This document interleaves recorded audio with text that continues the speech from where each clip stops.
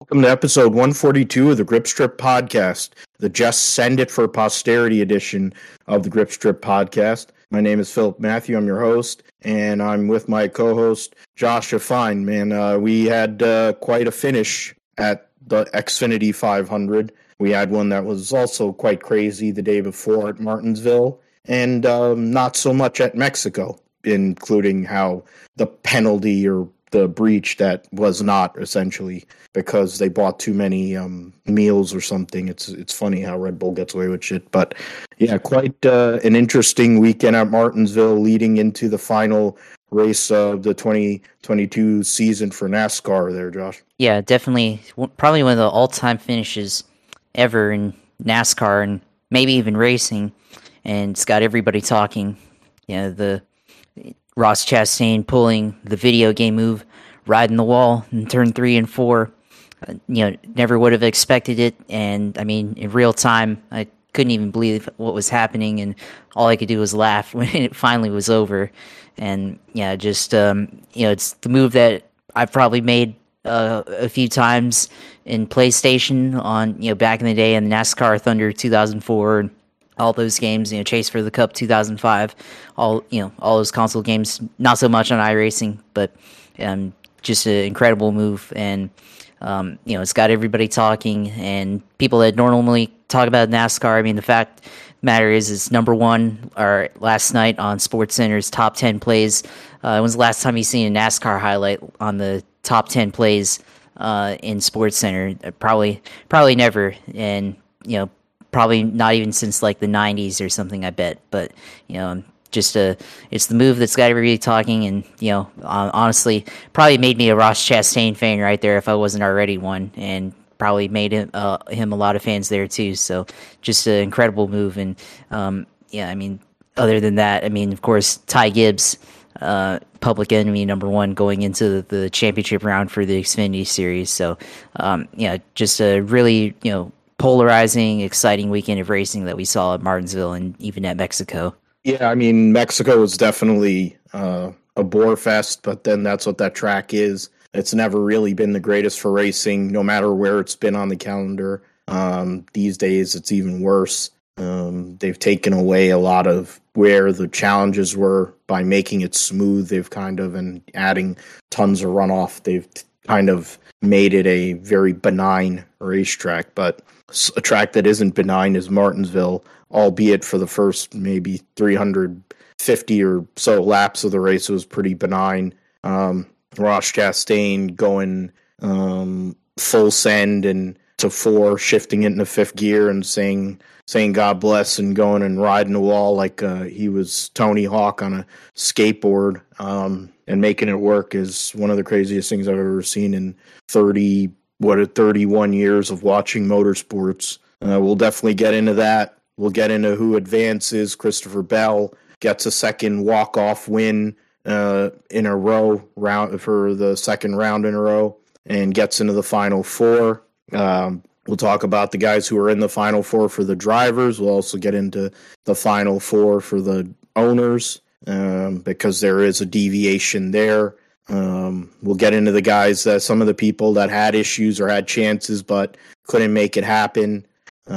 Of course, the Xfinity controversy that saw Keebler Gibbs basically run through his own teammate and then quote Jesus to justify it, which is great, which tells you all you need to know about how deluded that idiot is. We'll also get into Fish Lips winning his 14th Grand Prix, breaking a record that was held since 2013 with Sebastian Vettel, but prior Michael Schumacher, so now he's the all-time record holder. We'll get into the rest of the field there. Lewis Hamilton gets another second-place finish. Sergio Perez gets a third-place finish, so the same podium as last year. Get into the drivers and constructors' point standings and other keys. Stories that took place with just 2 races to go. In the roundup, we'll go over the supercars at Surfers Paradise this past weekend. We'll also get into the NHRA at Las Vegas for all the categories there and the pro categories. Maggot Enders gets another Pro Stock Championship. But the other Top Fuel, Funny Car, Pro Stock Motorcycle are all still in play, going to Pomona. One Anthony Wayne Stewart made his drag racing debut in Top Alcohol Dragster, qualified P2 on his first run, and was 0.2 of a second away from winning his Top Alcohol Dragster debut, losing to a legacy driver, the daughter of Jay Payne, the legendary Top Alcohol Funny Car and dragster driver, pro mod, etc., and her mom, Shelly Anderson, who drove in Top Fuel many years ago and won Top Fuel races, and her uncle Randy Anderson, who won in Funny Car. So legacy driver there, winning that race. So not something you can't be mad about that to be that close. So I mean, at least Matt Hagan won in the Funny Car though.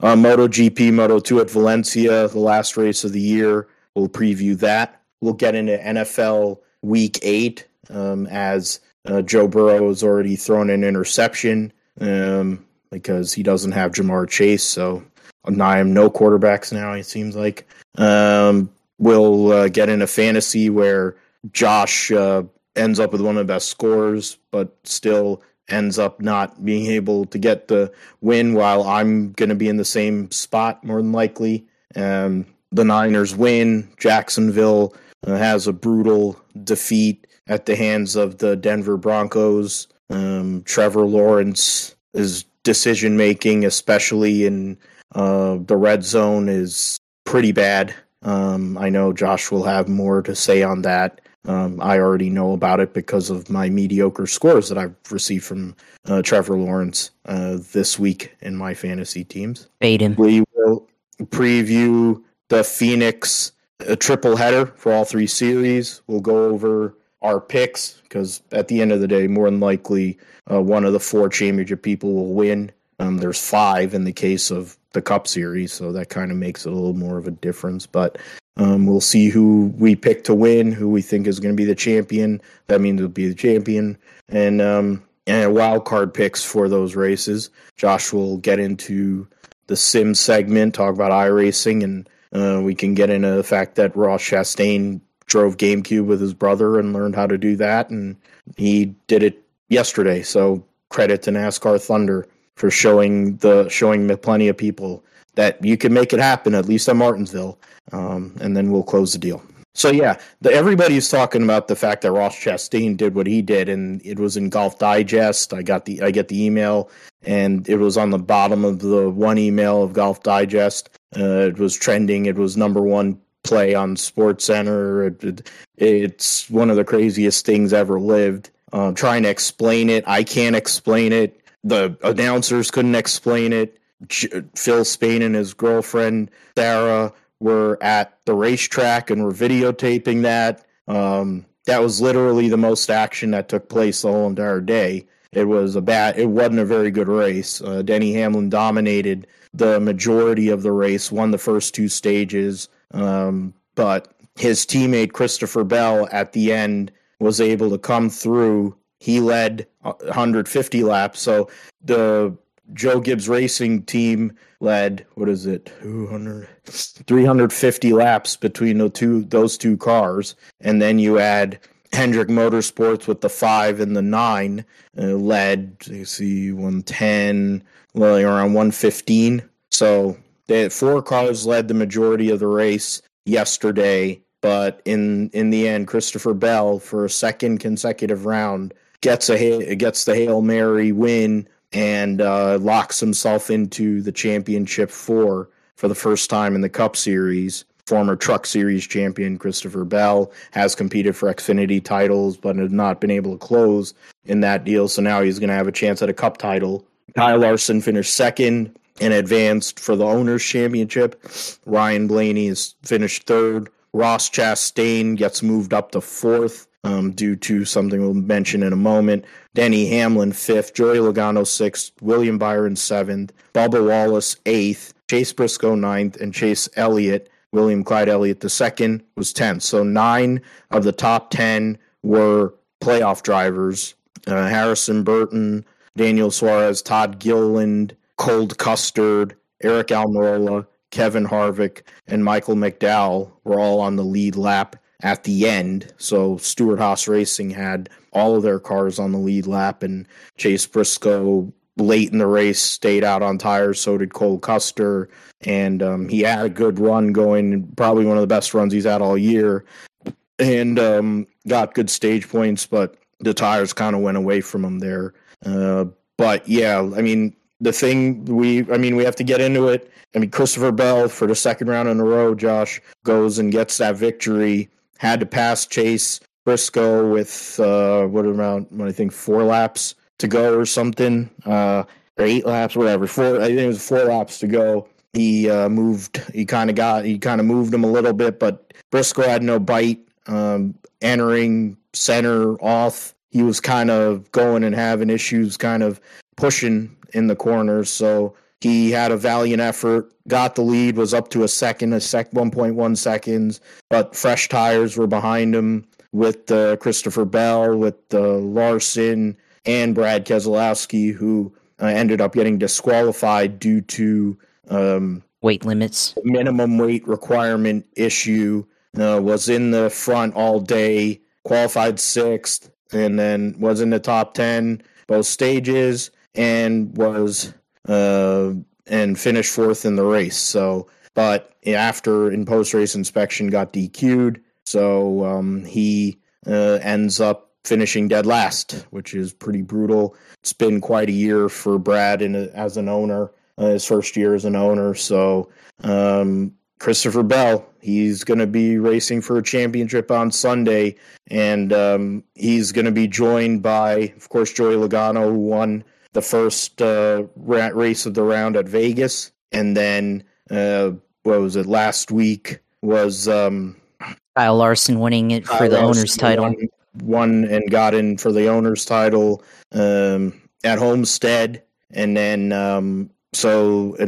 this week Christopher Bell gets the victory. So 2 guys get in on victories, and then William Clyde Elliott II gets in on points, and Ross Chastain with his kamikaze move at the end of the race made up 5 spots in one corner and advances to the Final Four. It was quite an insane finish, Josh. Yeah, I mean, it's quite an insane finish, and for Chris Bell, I mean, coming to the last, before the last caution, it was looking like it was going to be between him and Ryan Blaney, and then the caution comes out for Rick Ware Racing's number 15, and that kind of set things in motion for the finish. And I thought Chase Briscoe, he stayed out, and I thought maybe it'd actually work out because we've seen this year with this car on the short tracks, maybe the tire wear wouldn't be enough, but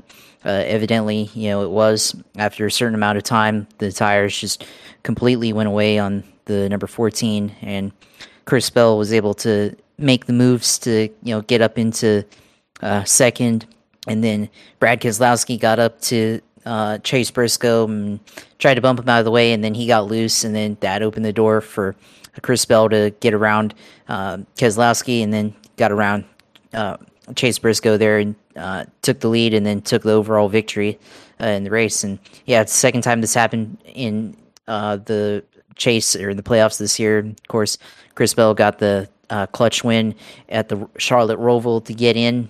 Almost kind of the same way too, because he had way better tires at the end there, and this race here he had the best tires there at the end, and managed to win the race and get into the Final Four. And yeah, I think obviously Ross Chastain, we'll get him to in a minute, but had the I think we all probably would have thought he would made it into this. So the fact that he's in it is not surprising. The way he made it in, of course, surprising. But Chris Bell, I don't think we had him on our list of drivers who could get in, and would have thought his teammate in Joe Gibbs Racing, Denny Hamlin, would have gotten into this playoff Final Four rather than him.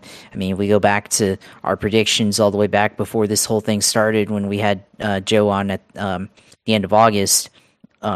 we had, I think, I had Elliott, Logano, Harvick, and Hamlin, and then he had Elliott, Logano, Reddick, and Hamlin, and we both he had Chris Bell eliminated the round of 12, and I had him eliminated the round of 12. So, he made it past both those rounds, and now he's in the Final Four, and could be a legitimate threat to win this title, actually, based on how he's performed this season.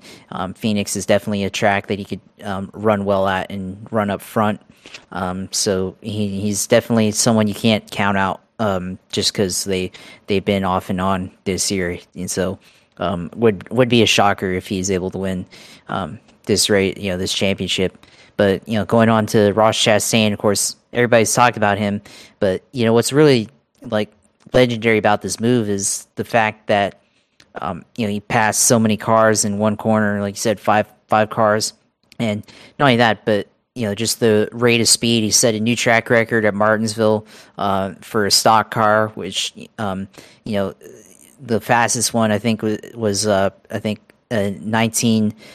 Kyle Larson had 19.9, I think, in his pole lap, and I think the fastest lap ever for a stock car at Martinsville was Jamie McMurray in 2014. So just I think it was a tenth faster than that. Just the amount of speed that he was going, just a incredible rate of speed. And I feel like you try this at another track. We've seen Carl Edwards do it. He didn't have the right trajectory because he took the same line and went lower to pass Jimmy Johnson in 2008 at Kansas. Then Kyle Larson kind of did it last year at Darlington. But Martinsville is a perfect track because it has a small radius, and you have to normally brake pretty heavily to get in the corner and get out of it. But last lap, when you got all or nothing on the line, you can just floor it and just ride the wall to victory. And just the way with physics and the next gen car being super stiff, and actually worked out. So it's a genius move, honestly. I mean, anybody could have done it, but takes a lot of guts to do it, and it's not something you normally think of doing. But and when we've seen it happen, we've seen it only with two cars, like the leader in second place doing it, like we mentioned with Edwards and Johnson, and then Larson and Hamlin. So he passed so many cars on that one corner. Just ingenuity of that move.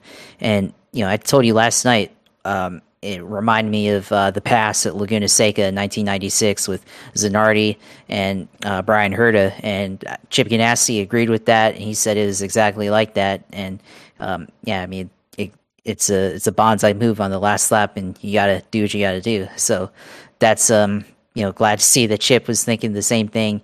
And then not only that, but I also just thought of this earlier, with Ryan Newman, 2014 at Phoenix. He went in deep into the corner and doored Kyle Larson into the wall to make it into the Final Four and eliminated Jeff Gordon. Very similar fashion here. The same idea. You floor it and hope for the best. And Ross Chastain eliminates his rival this season, Denny Hamlin, from getting into the Final Four in NASCAR. So, just a lot of drama in that moment, and he's able to pull it off. And in fact, with Brad's penalty, he didn't even need to pass, or this move didn't even need to happen. He could have just completely lucked into it by virtue of Brad's penalty. But it happened, and it's got everybody talking. So. I mean, I don't think I would have been able to pull off that move in iRacing because, number one, I normally don't think of that. You want to avoid the wall in iRacing, with the points, I guess how it works, and the licensing system. You have to avoid incidents, and probably would have accrued some incident points there. But of course, people are wondering, why don't people try this out more? And I mean, it's exactly why you don't try it more because, you destroy the car. In most cases, you want to try to bring it back home in one piece. But, in this scenario, a unique scenario, you had to go for broke and try it. So, in this case, bring home the steering wheel or bring home nothing. Brought home the steering wheel, and Ross Chastain in the championship 4, and definitely has a shot there. And then, you talk about Chase Elliott, he ended up being, because Chris Bell barely made it in, with the win, and it put Elliott's hopes on the line, but he's safely made it in. I think +4, into the playoff Final Four, and then Joey Logano, of course, already secure. So you have two former champions going up in the Final Four against two guys that have never won a championship, have never been in this position before. Chris Bell, of course, won Truck Championship many years ago, but now you have him and Ross Chastain, of course, many years ago, starting park guy, watermelon farmer. I mean, you got a Hail Mary. I mean, people, I think, online are calling it the Hail Melon, and it's exactly what it was. So Ross Chastain in the Final Four here as we go to Phoenix. But trying to think of something else of this incident. Oh, yeah, well, Larson's also in the Final Four for the owner's points, and we'll get into it later. But it's a unique scenario there, too, because as long as he wins, he wins the owner's championship. If Elliott wins, he still has a chance. So it's going to be interesting to watch that scenario where you have a split, possibly a split title there. But yeah, just an exciting race at the end to watch. Of course, the middle portion, beginning portion, I didn't think it was as bad as the beginning or the spring Martinsville race, but I think there's a little bit more variance here, and you could see a little bit more tire wear strategy, but still a lot of work to be done. Especially you saw at the end, Ryan Blaney could have had a chance to go up against Chris Bell and make what could have been a winning pass, but which may have happened in the old car, but in this car, there's a lot of opportunities to make up for it and to easily defeat whoever is trying to pass you. So a lot of work to be done in this car to make it, I guess, more palatable on the road courses in terms of passing and on the short tracks in terms of passing. So, maybe they have to go to a different short track package. Like, IndyCar has a high horsepower short track package with their short track car, and on the road courses, street courses, has more horsepower, different aero kit there. Maybe NASCAR's got to do something similar to that, for their car when they go to the road courses and the short tracks, try to make it more raceable among the competitors. So, we'll have to see if they think of something like that. But, overall, pretty legendary ending, I think, to that Martinsville race here on Sunday. It's going to be utilized, I think, by Martinsville Speedway and NASCAR for eternity, going into their 75th year next year. That move is going to be used in, I think, every possible promotional package they can find. And if Ross Chastain can go and win the championship next Sunday, it'll be, one of the great underdog stories of all time coming through. I mean, going back how many years ago to not having a ride, possibly having a ride, sponsor going down in flames, to having a start and park and piecemeal rides together, to getting an actual cup ride last year, to now being in a position to be in the Final Four. Christopher Bell, after struggles, and I mean, Eric Jones had similar struggles and Gibbs got rid of him.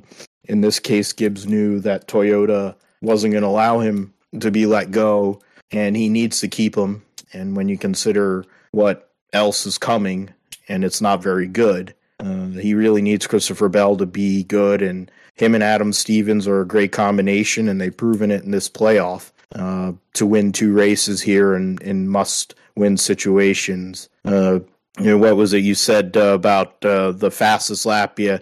There was 18.845, 100.483 miles an hour. The old track record was Jamie McMurray in qualifying from 2014, as you said. Josh, I think it was, what is it? I have to go back. Go back here in a second and bring up the qualifying results. So great, the thing is loading slow. The qualifying results was... what is with this thing? Going so slow now. It was an 1895. So actually he was with the, I don't even know what the package, it was a Gen 6 car. I don't know if it was low downforce, high horsepower in 14. So that was the high horsepower, high downforce car. I think that one, they had 9-inch spoilers or 8-inch spoilers I want to say, 8-inch spoilers in 2014 with about 900 horsepower with the Gen 6 car. So Ross Chastain It was ran a 10 faster. 18.845. The actual track record in qualifying was 18.898 by Joey Logano. So I think that you mentioned we mentioned it was Jamie McMurray, but I think Joey Logano must have said it because that was when they had the first, second round, third round qualifying in that era, and probably was in one of those rounds before the final round. So Logano has the official track qualifying record, and then Ross Chastain has the overall track record in a cup car. Yeah, in a cup car. So, which of course probably will never happen again unless somebody else decides to floor it into turn one, and maybe they even floor it into turn 1 and 2 in addition to turn 3 and 4.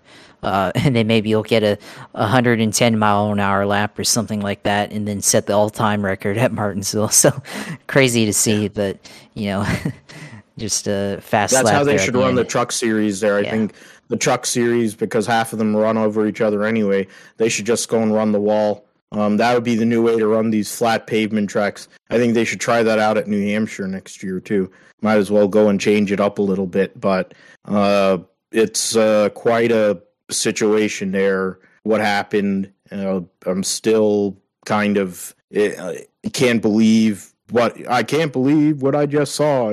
That's just insane. Chris Bell getting in, Elliott proving that going and earning as many points as he did in the regular season was necessary, because if he hadn't, he would have been out of this championship. I mean, he was already out of the Owners' Championship, the driver points. As it stands, they did the reset, so that's the driver points before the reset. Saw him be 3 points out behind, so he ended up being on the bump based on Chris Bell getting the win. So actually, Chase Elliott was on the bump spot, and he only got in by 4 points, which is crazy to think when he had 46 playoff points. He has had a pretty mediocre playoff outside of the win at Talladega, and but it doesn't mean he can't go out and win at Phoenix again. So we'll see about that. And then Joey Logano, of course, won at Vegas, past Briscoe late in that race to win it, and that's one thing I'll reference for Chase Briscoe. Being in a spot now where he ended up finishing right now, as it stands, with one race to go. He had a chance to win. He was a few laps away possibly from winning, and now he is 10th in points, 40 points ahead of Austin Dillon, and 15 points behind Daniel Suarez. So with a decent race performance, if he can go, I have a hard time believing they'll allow it. It never has happened in the Cup Series. It's happened in other series, mainly the trucks. But if he can repeat at Phoenix as he did in March, which during this playoff, he has been a different driver. Johnny Klausmeyer's done a good job, and I've not been a fan of his for the basically 2 years that he's been on the box for Joey Logano. For Chase Briscoe. He wasn't really doing much with Bowyer, but then I always thought Bowyer was not that good anyway. You look at the cars that they've been putting out the last 2 years have not been great. So Briscoe's been having to take liberties and go and overdrive the car, which has cost him a lot. And he didn't overdrive. He tried all he could. And I think Vegas, they were closer. But that car was a dog shit car too. I mean, they had dog shit cars through a lot of this playoff, but they made up for it late in races, and I think that gives a sign that there is fight, there is heart, and if they make the right changes and they make some adjustments going into 2023. I was talking to somebody offline, I was saying if they could make adjustments, and if Rodney Childers starts to impart more, may take a bigger role in how these cars are made, and that they're all more, similar to the 4, I think Chase Briscoe would benefit from that greatly. I would also think he'd benefit from a crew chief change, even with the fact that Klaus Meyer has been able to make the adjustments and make some changes where they were able to be better at the end of races. They need to be good all throughout all races, throughout the entire race. You can't just be good at the end. You lose out on those stage points and playoff points. But valiant effort, strong possibility to finish in the top 10 in points, which would mean he'd be the highest placed driver in the Stewart-Haas stable, because Harvick right now is 16th. He's 19 points behind Alex Bowman, who hasn't even run for 5 weeks. He's coming back this week after the concussion protocols and all from Texas. Kyle Busch, that's one thing I want to bring up. I mean, of course, Keselowski gets disqualified, loses out on a ton of points, and probably means he will end up 24th in the standings. Considering how many points he lost, 100 points earlier this year, he'd be in close to the top 20. He'd be over his teammate Chris Buescher if he hadn't lost those 100 points earlier in the year. And there's the couple of shocking things were the fact that Kyle Busch. I'm just going and slipping with all kinds of names right now. Kyle Busch had a nightmare race. I mean, it's almost like they're not even trying, which is crazy when you have one of the best drivers ever. He was in no man's land for most of the day, finished 6 laps down in 29th. Austin Dillon had a crash and fell out, but that's whatever. Who cares? BJ McLeod's car caught on fire, which was the same issue that got Chase Briscoe at Richmond and is seemingly a Ford problem, not for the other cars, which I don't get why that's the case if they're all made the same. But with the rubber getting caught and then catching fire because of where the exhaust manifold is and all that. Tyler Reddick had issues in his car, Josh, and had to get out. And it sounds like he had, it seems like concussion symptoms. We're getting into Alex Bowman coming back because of his wreck at Texas. And then having Tyler Reddick, who's going into his final race for Richard Childress on Sunday, if he's cleared, having to get out of the car. And they're not telling us for sure what it is. I thought it was like old school Martinsville where, they knock crush panels in or whatever, and he got fumes. But it seems like concussion symptoms or something in that realm made Tyler Reddick, he wasn't feeling well. He got out of the car. And hopefully he'll be all right. His future mentor, Kurt Busch, was at the racetrack this weekend, kind of a jack of all trades for 2311, but he's out of the car, of course. And then Bowman was at the track this weekend, and he'll be back in the car next week. But this is a bad sign now. He's not the only one. This is the latest example, and it maybe comes to show that for all the progress that has been made with this car at certain tracks, and you brought it up with how bad it races at road courses and at short tracks, this glaring issue, this red light, bright, sirens have to go off, guys getting sick, having to get out of the car. If they're in incidents, it's almost like they have to get checked every week if they're involved in an incident, to make sure that they're able to pass concussion protocols, which was never an issue before. And there's so many people back in the day that suffered concussions. I mean, you're a Junior fan. I'm an Ernie Irvan fan, Davey Allison fan. They got knocked out. Ernie had serious accidents. And then Davey had huge accidents. It's a bad sign. And I guess in that case, it's a good thing that there's only one race to go. Hopefully there won't be any serious wrecks in the Cup Series at Phoenix. I mean, yeah, it's been a continuing issue, and yeah, it's just another chapter, another page in this book of concussions that's been written this year in the Cup Series. And let's look at it from the football like perspective. Obviously we've seen players in the NFL get hurt on hits that didn't look all that bad, but they got their bell rung. We've seen players get up after pretty hard hits, and on the other side, we've seen players get up or not get up after pretty heavy hits, and they got knocked out, got carried away on the stretcher, and some cases. And in this instance here in NASCAR, we've, in the NFL, going back to that, we've seen players, obviously, if they don't look good enough on the field, like if they look like they woozy, they pull them out of the game, or they're supposed to pull them out of the game and go to concussion protocols. And now with NASCAR, with these impacts, do they have to implement a system now where they basically have to go through concussion protocols every time they've been in an incident on the track? Maybe I don't know what the process is, when they check and release them from the care center, but I imagine now that concussion checks are probably part of the protocol there. But it's almost like now NASCAR has to actually put a official concussion protocol system, and that if driver gets an impact, he goes into concussion protocols, and then throughout the week they have to monitor him or her throughout the week, and give them the all clear at the end of the week if they're good to go for racing.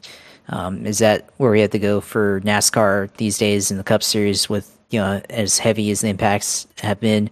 We'll see. And they've talked about the changing of the chassis in the rear of the car to try to make it absorb hits better. But of course, we won't find out until next year when they start crashing again, and when we won't see it until testing. And even then, it's not going to really play out until you see it in race form, and they're going to race differently, of course, than how they test. So the impacts are probably going to feel a lot more different, and certainly, you're not going to be as ready for it, or I don't know, as prepared for it, I guess, as you might be in a practice session. So it's just not a good sign right now. The other question is if Reddick wasn't feeling good, why didn't, and the team member, the RCR team said, or it was been reported that he wasn't feeling well before this race. Like, why was he even in the car in the first place? If he wasn't feeling good, they should have pulled him out of the car prior to the weekend and put in another guide, someone from the Xfinity series. So that's the other the other side of it that you have to consider. But yeah, it's not a good look right now, of course. And you brought up, we talked about Ross Chastain right now as well. Who's not to say that he might have felt something after that wall riding, to get into the championship. He even said himself, he was like, my head might be a bit scrambled and everything, and wouldn't be surprised if it wasn't, or if it was scrambled. So it's just another thing to keep in mind. As we go to the last race of the season, and hopefully we don't have any more incidents like this or anything like this where driver gets a concussion on obviously they're not all preventable, but something in a normal accident that we've been used to seeing.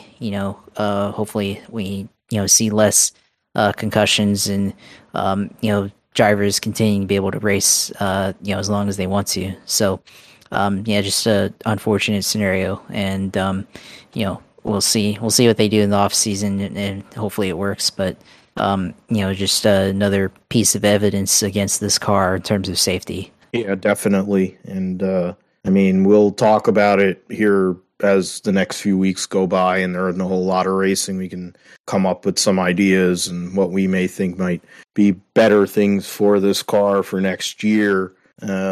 But they've already started to test the rear bumper structure, and my fear of that is based on the videos they've shown on social media that we might have the old school. They go and nail it right into the windshield, and you'll have the gas tanks going and blowing up and having fires like they used to have back in the 90s and early mid 90s, when cars would go and slam the wall rear end first, and it would go push the gas tank all the way into the center of the car. Sterling Marlin at Bristol 92 being an example of that. There's plenty of examples, honestly, in regards to that, but we'll talk about that as we go on. Speaking of somebody who slams somebody into the wall and doesn't really care about why or how, Keebler Gibbs went and decided to use up his teammate Buckshot Jones in the final laps of the race at Martinsville. Multiple restarts took place there, so the Dead On Tools 250, they ran 19 extra laps because of the green-white checkered policy, and Keebler Gibbs won one stage, led the most laps, won the race. Him and his teammate led 200 of the 269 laps. 69! Sheldon Creed finished second, Riley Herbst third, Noah Gregson fourth, Justin Allgaier fifth, Sam Mayer sixth, so 3 junior motorsports cars. Nick Sanchez finishes seventh in his next to last race in that car, since Parker Kligerman will be driving it full-time next year. Daniel Hemrick from 37th finished 8th. Austin Hill from 36th finished 9th, but it wasn't enough to make the final 4. And then Blaine Perkins finished 10th for Our Motorsports there. Jeb Burton just outside the top 10. Raja Karuth finished 12th. Myatt Snyder and Austin Hill got into it after the race. Myatt Snyder finished 14th. AJ Allmendinger had issues and finished 16th. Sammy Smith, driving the 18 car, got used up by Keebler as well. Josh Berry got, I think Josh Berry got spun. I forgot about all the stuff that went on there. But, I mean, the initial thing we have to talk about is Keebler Gibbs. Gregson called it Ty Gibbs Racing. His actions throughout this season and in general his whole entire career have shown a general lack of respect or wherewithal for other drivers. Running through both of his teammates late in this race is yet another example of that. Not really showing any real regard, because the irony in all of this is he was already locked into the Final Four, and by if he had not let Brandon Jones win, but raced him hard and but not to the point of just sending him, there's a possibility Joe Gibbs would have had 2 cars in the Final Four, just the same way as Hendrick essentially has 2 cars in the Final 5 in the Cup Series. And also ThorSport has 2 trucks in the Final 4 in the Truck Series. That's better for the organization. But in Ty Gibbs' case, and of course with his grandfather justifying any of his actions, he drives like an asshat, and he has a Napoleon complex, and he drives like a tool. I mean, his dad once famously got put firewall deep into a wall intentionally by Kevin Harvick, and Kevin Harvick got suspended the next day for a race, for a Cup Series race. Herman had to drive the 29 car. So you would think that his dad would have some balls and tell him to knock it off, or that his grandfather, considering some of the drivers he has had, like Kyle Busch, Denny Hamlin, Tony Stewart, that this isn't going to work. Because especially with the car he hasn't done much of anything in this next-gen car, but knowing what it is and knowing that he has a target on his back, it's not a good look for him. And especially going into this weekend's race, it's not a good look for him, knowing that Buckshot Jones doesn't care because he's not going to be driving for Joe Gibbs Racing. Next year, he's driving for Junior Motorsports, taking over Gregson's car. And then the other 3 cars that are in this Final 4 are the Junior Motorsports cars, who are all going to be his teammates. So, or 2 of those guys are going to be his teammates next year. So what is it to him to not just run over Keebler and put him in the wall? Like, really? Everybody and their mother wants to put Ty Gibbs in the wall. That is, outside of like his family and like 15 people that are his fans. He's literally one of the douchiest guys I've ever seen in my life. Like, he's Max Verstappen level arrogant. and doesn't have any awareness whatsoever. He may have talent, but he has no awareness, and it's disturbing.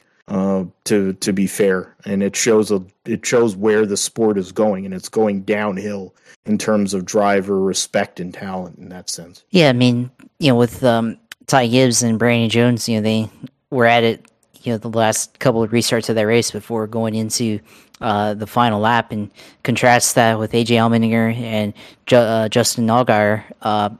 Previously, they were bumping each other for a few laps, and then they were able to let it go peacefully, and Allmendinger ended up getting a flat tire, and that ended him there. But afterwards they shook hands and gave each other respect and everything. And then Ty Gibbs, on the other hand, went and drove it in too deep and got his teammate there, and just flat out took out his own guy, and didn't have to win that race. Would have already been locked in already, because he locked in the first stage the race, and goes out and takes out his teammate, and now he's gonna have to go against 3 Junior Motorsports cars to win the championship, and just not a good look at all. And everybody's hated him this whole year for the most part. He puts on this nice guy act, compares himself to the Lord, and says, oh yeah, well, if they hated Jesus, they'll hate me too. I mean, that's incredible comparison to make, and just not a good way to compare yourself there. I don't really know how you could even put yourself on that level. But just unaware move, I guess, to be able to do that. And he went and wrecked Brandon Jones, and I fully expect Brandon Jones to try to pay him back next weekend at Phoenix Raceway. And just he shows his character time and time again. He bumped John Hunter Nemechek out of the way in Richmond earlier this year, and then he went and flat out dumped his teammate in turn 1 at Martinsville, and just didn't need to do that, and took out, it doesn't take any talent to wreck a guy to win the race. So just not a good look at all. And I was telling you the other night, with comparing him to Gragson, people don't like Gragson some people don't like Gragson because of his character, and maybe the way he races and the things he's done this year. Of course, hooked what's his face, Sage Karam in the right rear at Road America. Probably the best example of that. But at least Chastain, or not Chastain, at least Noah Gragson is honest. At least he's authentic in some ways, and Ty Gibbs, on the other hand, puts on the nice guy act when he's not behind the wheel, and then as soon as he gets behind the wheel, he acts like a complete jerk. So at least he's honest and authentic, and can't fault him, or we can, but at least what kind of guy he is. On the other hand, you have somebody who's just a complete fraud type of person. So that's just Ty Gibbs, public enemy number 1 in the Xfinity series. So, and probably all on NASCAR. So he's gonna get it in the Cup Series, if he pulls off this type of thing. And good luck trying to wreck people in the Cup Series, especially with this car. I mean, he's aware of it too, because he's replacing right now the guy that's going to retire from the sport because of concussions, and he'll put somebody in the wall and give him a concussion, and that's just shows the lack of awareness for safety, and just being a teammate, a good race car driver. So just disappointing move to see from Ty Gibbs, and maybe now people will finally turn on him, because I feel like there's probably still some people that were cheering for him and stuff because he has talent and everything, and it's just like, well, why even root for a guy like that in the first place? So after that incident, so we'll see. Obviously they're not penalizing this. I mean, they should. I feel like they should have penalized that type of move. I mean, took it away from Ricky Rudd after he spun Davey Allison Sonoma back in 1990, and It was 91, and it was way less egregious. Way less egregious than that, and everything. And I mean, I don't know how many other incidents did that happen where somebody spun somebody out like that for the win and didn't get penalized. I don't know. So obviously, they never penalized Earnhardt when he did it. Like he did at Bristol to Terry Labonte. I mean, just like I don't think Dale Sr. would have wrecked his teammate though. So yeah. Well, he didn't care for Skinner, to be fair. Yeah, so. That's true. But I still don't think he would have wrecked his teammate like that to win a race. But maybe he would have. But I don't know. But yeah, just not a honorable way to win in NASCAR. I feel like so. We'll see what he does in Phoenix if he's able to. I mean, I like I said, I like the quote from Noah Gragson. He's like, I mean Ty Gibbs Racing. Oh, sorry, I mean Joe Gibbs Racing. So yeah, it's Ty Gibbs Racing for sure because he's obviously Grandpa Joe Gibbs is clearly revolving the race team around his grandson and everything. So just shows what it's all about over for the Toyota camp. So yeah. Yeah, it's just disgusting, really, and it's sad that they are promoting this guy as one of these next big things of NASCAR, and the dipshit won the ARCA title and he won a bunch of races last year. I mean, hell, he ran into Chase Briscoe last year at Charlotte when he was running a limited schedule to win an Xfinity race, and I think that was the only race Chase Briscoe ran in an Xfinity car last year. I mean, he just has this thing where he believes he's like God's. I mean, he literally thinks he's God's gift to racing. And I think that's the same kind of arrogance and douchiness that he reminds me of Verstappen and some of these other people like Kyle Busch in earlier years and people like that. And it's like, fine, you may be good, but somebody sends you firewall deep into the wall. You're not going to really feel so good about it. And I think a lot of these guys, in the old days, he'd have gotten his ass kicked. Now they don't do that anymore because these pit crew guys get in the way and they're all old football or basketball or hockey players. So now they use their cars as weapons. So in this case, he needs to get sent in the wall. And I mean, it's terrible to say, and how dangerous the sport is and getting put in the wall and all that. I mean, the Xfinity car is a safer car than the Cup car at this point, but between, the likes of Brandon Jones, there's going to be Sammy Smith, but he's not really going to do anything because I assume he's going to be one of the guys that's driving for them next year because of the money he brings to the table.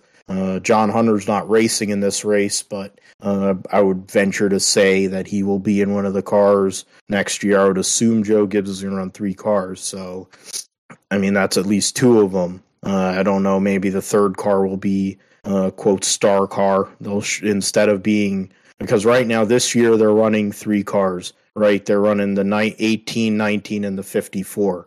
So the 18 and the 19, I guess, would be the regular cars next year. And then the 54, hopefully they'll renumber it because it has no relevance. I don't understand why he's running the 54 in the first place. It's a Kyle Busch thing.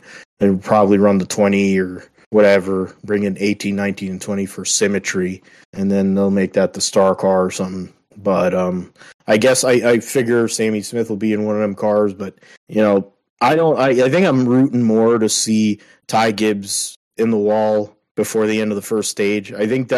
I'm curious to see what kind of bets they're going to be now. I'm going to have to kind of look around. It's not that I bet much anymore, mainly because my finances suck, but that's kind of a bet that I want to see. What the over-under is on how many laps it'll take for somebody to put Ty Gibbs in the wall. Because it would be a gift. It would be a gift from God. It's called karma for being a piece of shit. But in the case of the guys that, as we said before, that'll be in the final 4, Gragson, Berry, Gibbs, Allgaier ends up 12 points ahead of Allmendinger, so Allmendinger will not be able to win an Xfinity title. To be fair, outside of the road courses and super speedways, and maybe to a lesser extent, some short tracks, but not every short track, they weren't that good of a team. They weren't good enough. And they weren't able to make the adjustments or make the cars good enough to win. And that's why one of the cars got eliminated in the first round, why one of them didn't even make the playoff, and then AJ gets knocked out here, even with as many wins as he had. Austin Hill is somebody that will be a prohibitive favorite going into next year with the year under his belt, but falls short, bad qualifying on Friday, kind of relegated him and put him, and he didn't have a great round anyway, relegated him, but he'll have a chance next year. Going to be running Beard Motorsports 62 6 times, so that's an opportunity for him as well. In the Cup Series, I would assume RCR is going to be looking at, they want to add a third car. I think they're going to be looking at trying to put Austin Hill in that car, or Creed, depending on what happens. But we'll see with the Xfinity Series. Okay, so let's move forward into the Grand Prix of Mexico. What's it called? Fish Lips. Quite a great weekend for them. They basically get away with going over the cost cap. They don't want to talk to Sky because they feel aggrieved by how people talk about them, in large part because, they're bullshit artists. But they win another race. It was basically a runaway. The first segment of the race was pretty interesting. There was some intrigue there. Mercedes Red Bull basically made the race for themselves because they pitted Sergio Perez, so Lewis Hamilton had to cover that off for track position. They kept George Russell out for a longer time, but then weren't really committed to that, and then pitted him to the point where he was essentially going to finish fourth. And then Max Verstappen pitted when he pitted and was able to dictate the rest of the race from the front. So the results of the Mexican Grand Prix is 14th win, breaking a record with Sebastian Vettel in 2013 and Michael Schumacher, I think in 2003, of 13 victories in a season. Wins the Grand Prix, and let's see here. Wins by 15.186 seconds over Lewis Hamilton. And then Hamilton was 2.911 seconds over Sergio Perez ahead there. So George Russell gets the fastest lap, finishes fourth. The Ferraris were basically non-existent the whole entire weekend. Those were the 6 cars on the lead lap. Daniel Ricciardo finishes first car 1 lap down in 7th, wins driver of the day. Esteban Ocon 8th, Lando Norris 9th, Valtteri Bottas 10th, a rare point for Alfa Romeo.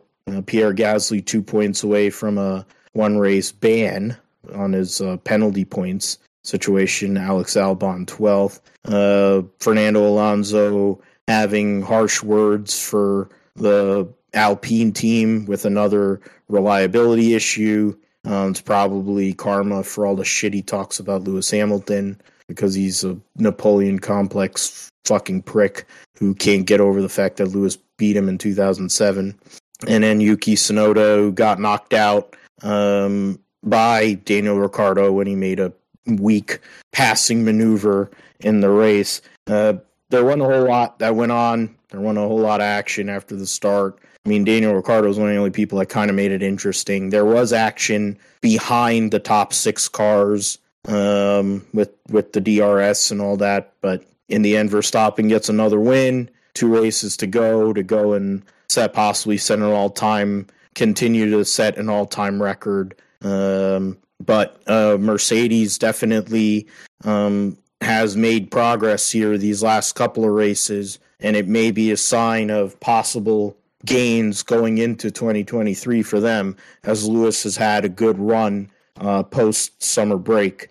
Josh? Yeah, I mean, it was the Mexican Grand Prix. I mean, not a really whole lot to take away from it other than, it's continuing the victory tour for Max Verstappen, but at least behind him, it was a little bit interesting. And actually, I think I called this one right with Lewis in second and Sergio Perez finishing third.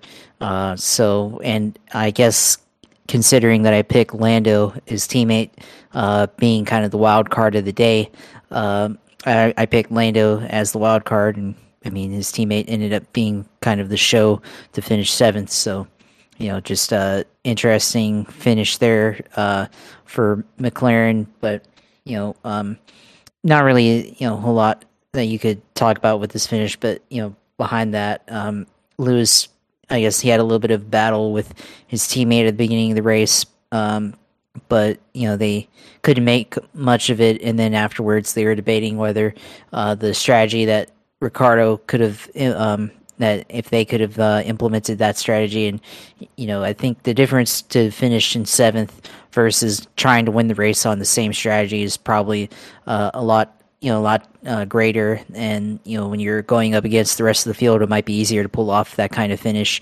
But at the same time, trying to win the race on that type of strategy may not get you there, just based on how well Max Verstappen's car has performed this season, and how fast he's been.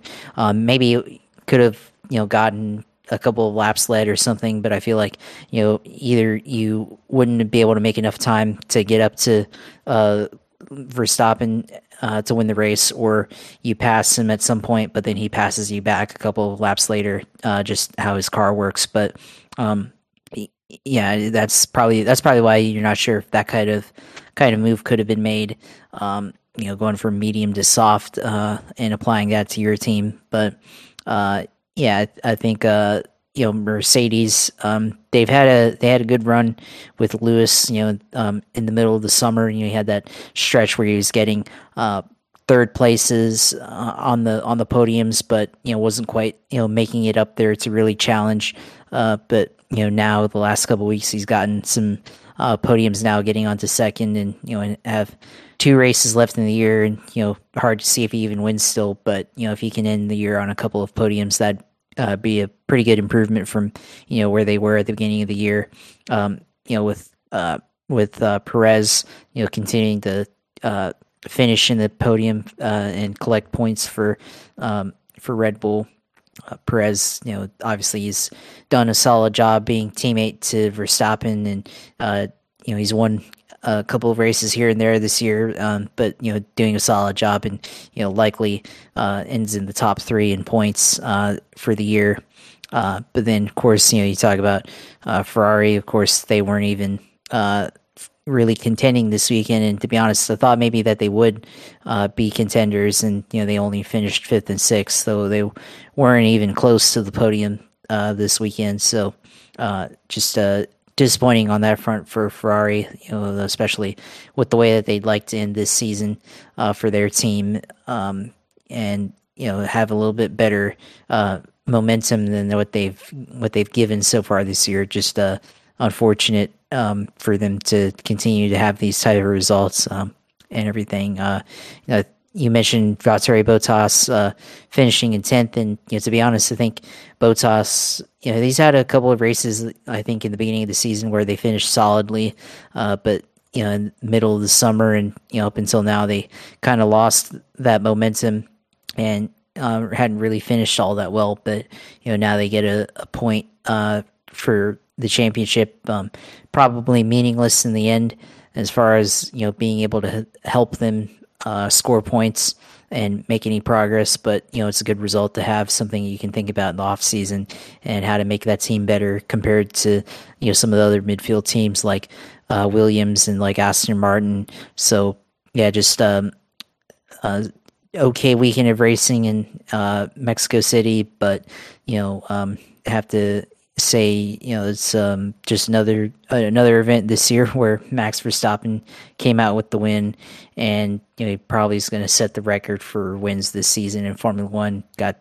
2 more races left, and we can already say, I mean, they don't have a race this weekend, but we can already say he's probably going to win next weekend, or the next race in Formula One. So that's how predictable it's gotten this year. But maybe the other teams will try to close the gap next year with Red Bull.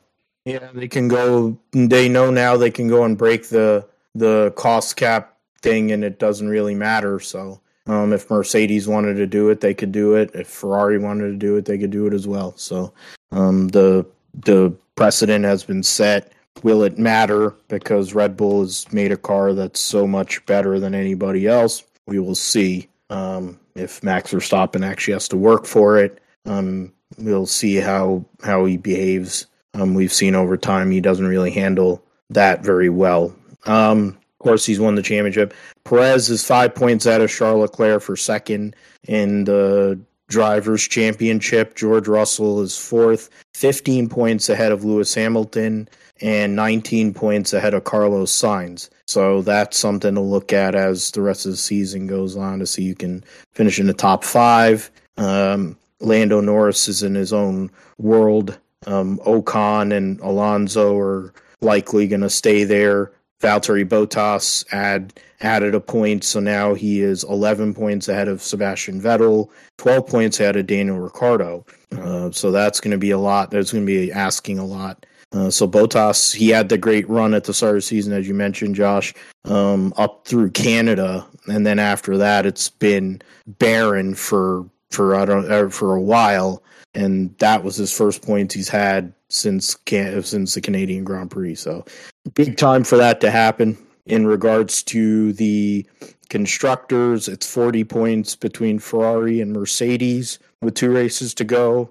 And in the last 3 races, last 2 races, Mercedes has outscored Ferrari, and then they were only a point behind at Japan. In 3, if we go all the way back to Austria, Mercedes has either been ahead or close to the Ferrari team in 1, 2, 3, 4, 5, 6, 7, 8 Grand Prix. So 3, 4, 5, 6, 7, 8, 9, 10.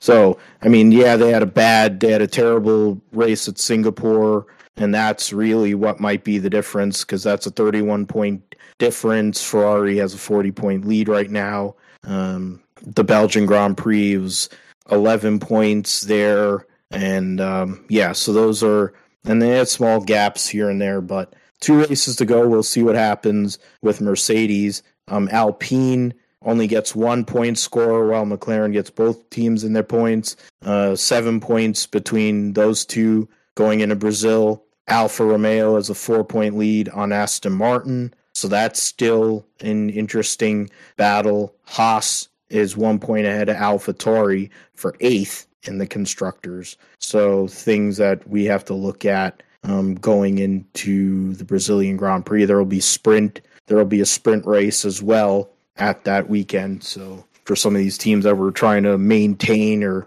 save their cars or engines and all that, something to look at going in there. Well, I mentioned Pierre Gasly has these 2 points away from a possible 1 race ban. Yuki Tsunoda is about to lose 2 points off of his tally. So after, Verstappen will lose 2 points at the end of the year, conveniently. 23. Valtteri Bottas, same day, will be clear.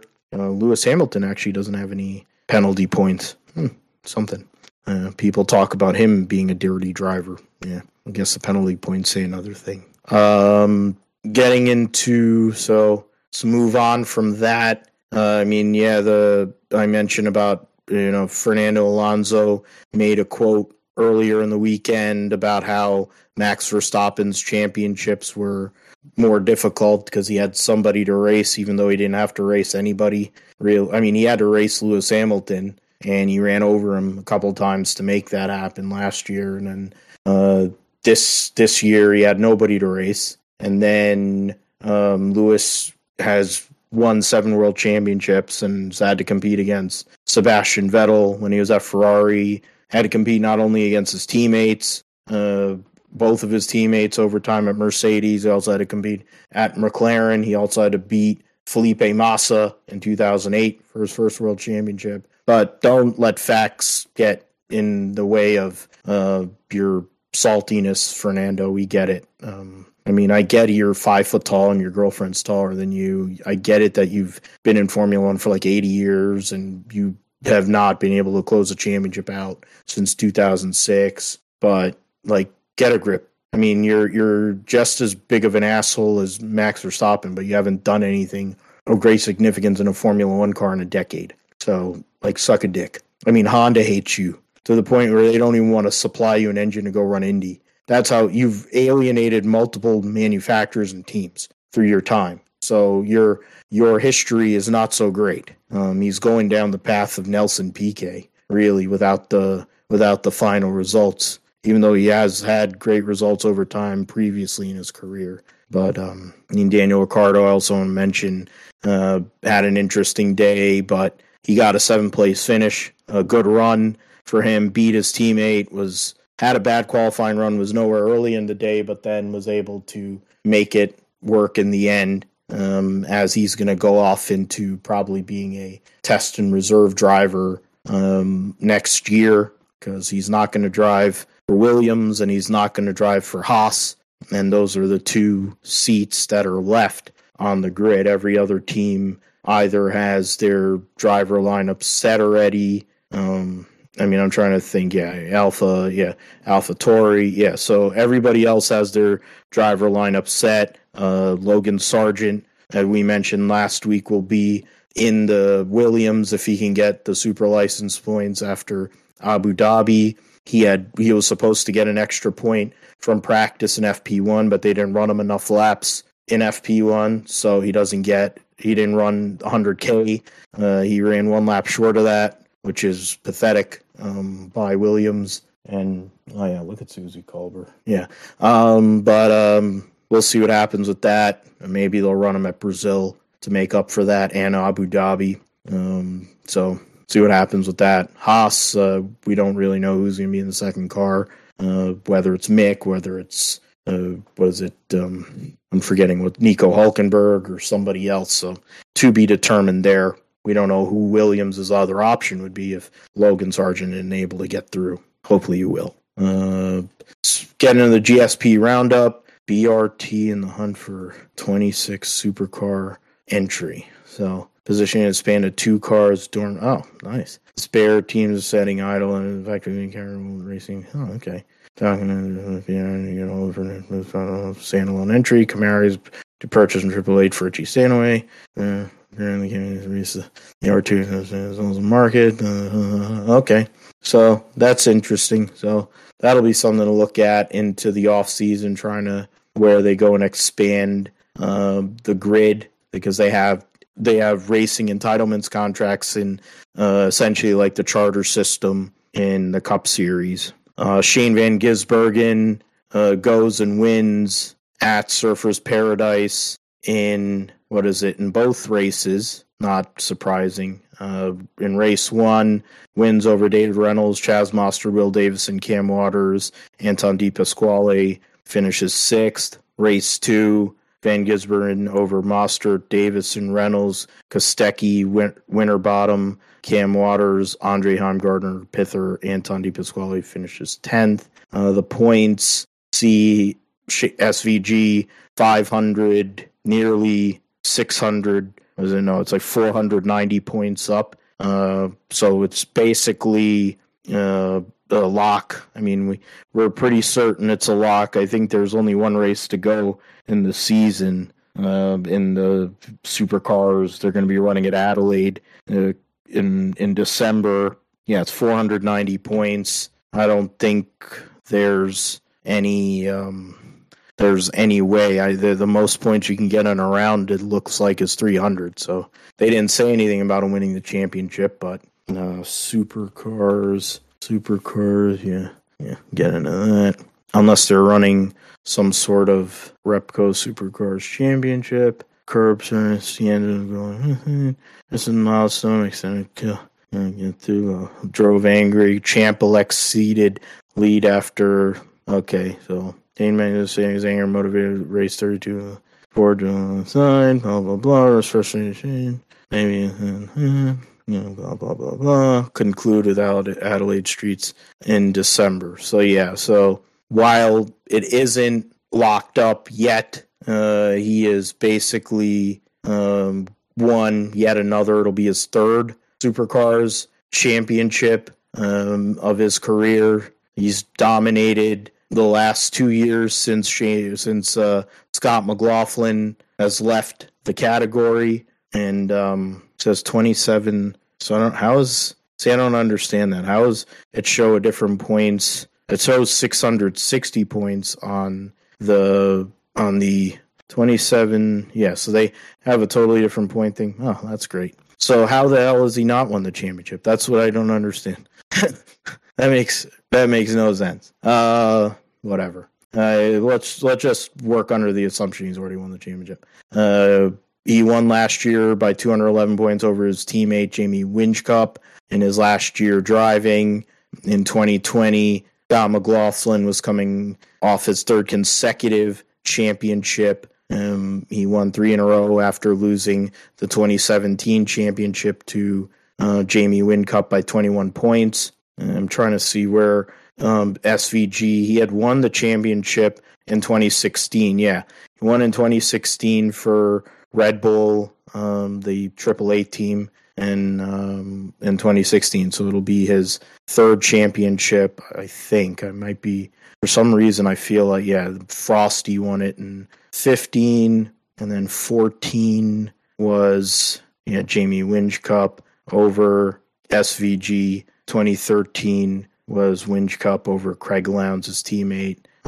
So it'll be his third championship. So credit to him. Scott McLaughlin had plenty of nice things to say being there, and he's going to be a part of the announced team at Adelaide for the last race of the season at the start of December to end the season, the Adelaide 500. So that'll be 2 races, I think, there. Or maybe there's 3. Maybe that's why it's still a race 3. Yes, there'll be one. Oh no, there's only 2 races at Adelaide. So I guess there's 600 points in that. So there might be a chance. Whatever. I don't know how the points are, and I don't know how the points are not updated in the same way unless they didn't update them for up to date for this past weekend, which is entirely possible. NHRA at Las Vegas this past weekend. For me, in terms of what I wanted to see was Tony Stewart go and win. He fell short to Madison Payne, the daughter of Jay Payne and Shelly Anderson, and plenty of other people in our family that have won in NHRA. Doug Gordon and Top Alcohol Funny Car. Got some of these other people. They didn't Superstar. They don't have some of the other thing. They're in Pro Stock Motorcycle. Hector Arana Jr. won for a second consecutive race in the Pro Stock Motorcycle category. In the Pro Stock category, Eric Enders wins again and wins another championship. Matt Hagan wins Funny Car. Brittany Force wins in Top Fuel. Trying to get into that. She beats Mike Salinas in the final for Top Fuel. Matt Hagan beats Robert Height in Funny Car. Enders beats her teammate Troy Coughlin Jr.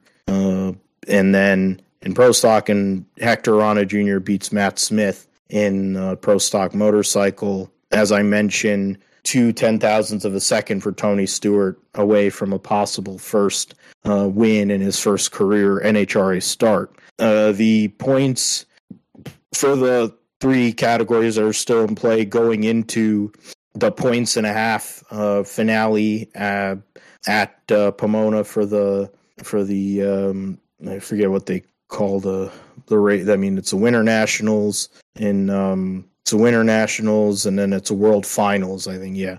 The Auto Club NHRA Finals in a couple weeks' time. Brittany Force goes in with a 7-point lead on Justin Ashley, 66 on Mike Salinas, Antron Brown 78 back, Steve Torrance 87 back. I think essentially up to Austin Prock at minus 126 still has a shot. You can, when it comes to points and a half, I think it's 120. So it would take, he would have to set a record or something. Really, the top 5 are the ones that are still in the mix there in Top Fuel. In Funny Car, it's a 3-horse race. Robert Hight is 61 points ahead of Ron Capps, 63 ahead of Matt Hagan. Those are the 3 that are in the mix. All of them multi-world champions. So trying to add yet another trophy to their mantle. In Pro Stock Motorcycle, Matt Smith is up by 104 over Joey Gladstone. And essentially that's his only person he really has to look at. Jerry Savwell's 136 back. Matt's wife Angie is 148 back, so I don't think the points will be able to get that far. So points are earned. Camping World Countdown points, and then events are countdown adjustments. Countdown Pomona 2, so 150 winner. Okay, yeah, so points and a half, so it's like 100. Okay. So you get 10 points extra, 4, 3, 2. Okay. So, yeah, up to Austin Prock and Top Fuel. And if you're within 150 points or thereabouts, 160 points in the standings, you have a minor shot. Josh Hart, in that sense, Austin Prock's 126 back. Josh Hart has still got a minuscule chance. In Pro Stock, it's over, of course. But it is a close battle between Aaron Stanfield and Troy Coughlin for second. Koretsky and Greg Anderson are separated by 10 points. It's 20 points between Stanfield and Coughlin, so that'll be something to look at. 1 point between Dallas Glenn and Matt Hartford. Christian Quadra's 11 points out of Derek Kramer. And then Mason McGahey is 5 points ahead of Bo Butner. 7 so there's actually a decent battle to see who'll make the top 10 in points. In Pro Stock behind Enders. It's still the 3 in Funny Car, and then in Pro Stock Motorcycle, Angie Smith under that pretense would still be in the mix, and Jerry Savoie. So we'll get into that in a couple weeks' time for the NHRA. Tony made a great run in Q1 in Top Alcohol Dragster, ran a 525 or thereabouts, I think. Have to go back into their Texas Fallen Nationals. They didn't bother to update that. Lucas Oil schedule results. I don't want the divisional schedule. I want the national schedule. The heck? Divisional? What the fuck? Oh, well. Anyway, so that was a good weekend for Tony in his NHRA debut, falling to, as you mentioned, Madison Payne. Ran 525 with an 8, 271.57 in the final. Lost to Payne's 526 with a 2, 275.9. Top Fuel driver program, definitely more fun. Definitely not anyone that has fenders on it. So I'm loving this sport. Yeah, because he's hating NASCAR these days. Qualified second in his debut in his first run. So we'll see what he does. We'll see if it means he's going to be driving in a pro category. I have a hard time believing that's what he's going to do. I think he's a little more realistic than that, just based on driving the 410 sprint car and how hard it was for him to compete in that. I think he has a more realistic view of things going into that. MotoGP running their finale this weekend in Valencia. Pecco Bagnaia has a 23-point lead over Fabio Quartararo. So essentially, Pecco Bagnaia has to finish 13th. As long as he has finished a race this year, he's had 5 DNFs, but of the races he has finished this year, only once has he finished outside of 13th. So of the races he's finished this year, Fabio Quartararo needs to win. He has not won since Germany back in the summer. since the back-to-back wins and a second in one of the Italian rounds, he's had 4 DNFs and only 2 podium finishes in that time, while at the same time, Pecco Bagnaia has won, 4 or 5 races, finished second once, and third twice. Hence, where the swing has went towards Pecco Bagnaia for him to possibly become to win a world championship for Ducati. It'll be the first Ducati world champion since Casey Stoner, I believe, probably, which would be huge.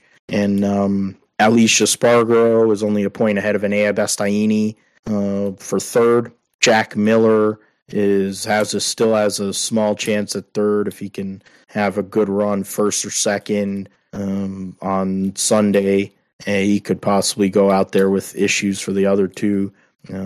He would have 209. Yeah, he'd have to win. If he won, then he'd have a chance at third in the championship.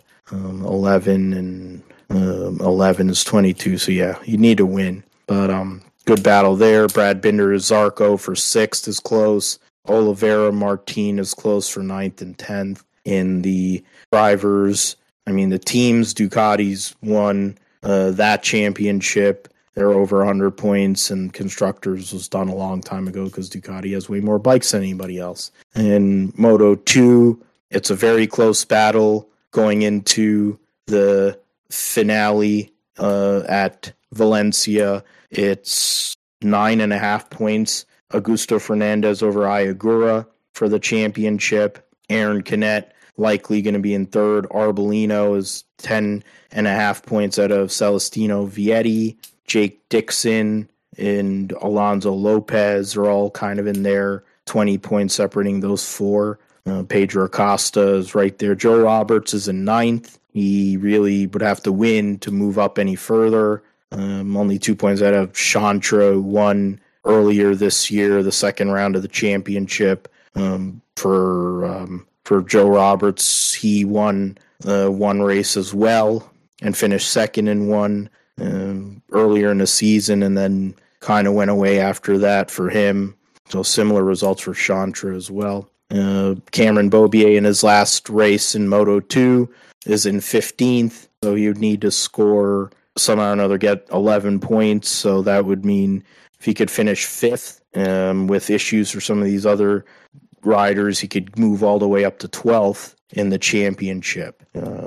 Sean Dillon Kelly right now is at 5.5 points in 28th.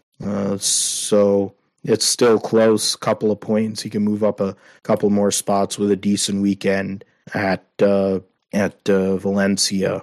Moto, as out of curiosity, I don't really look at Moto 3 much, but I'll go into that anyway. Moto 3, Guevara, the champion there, and then in Moto E, had Ducati not entered, would have been short-sighted.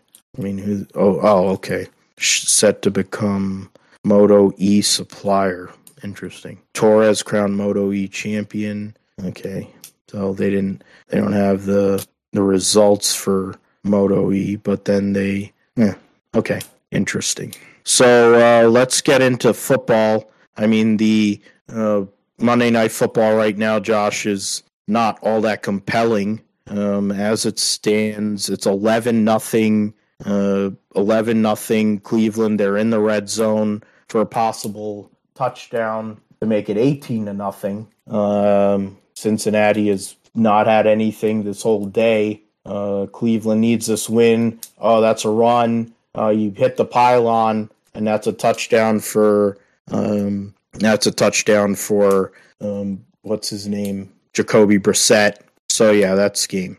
And right now Kenny Pickett is outscoring Joe Burrow, who has had 1 interception and 1 fumble today. So my quarterback play this week has been an abomination. Joe Mixon has 17 total yards. And so I went from a possibility of getting into the top 5 this week to now I'm pretty certain that I'm not only not going to get into the top 5 this week, but I might have. I mean, I have a little higher score than was it 1. I'm a little close. I'm less than a point away from a Steve, but I'm ahead of 2 people. So I think I'm going to go from. I could either finish 6th or 7th this week. I'm winning my other matchup in the Yahoo leagues that I'm in, and then in the sleeper league we won.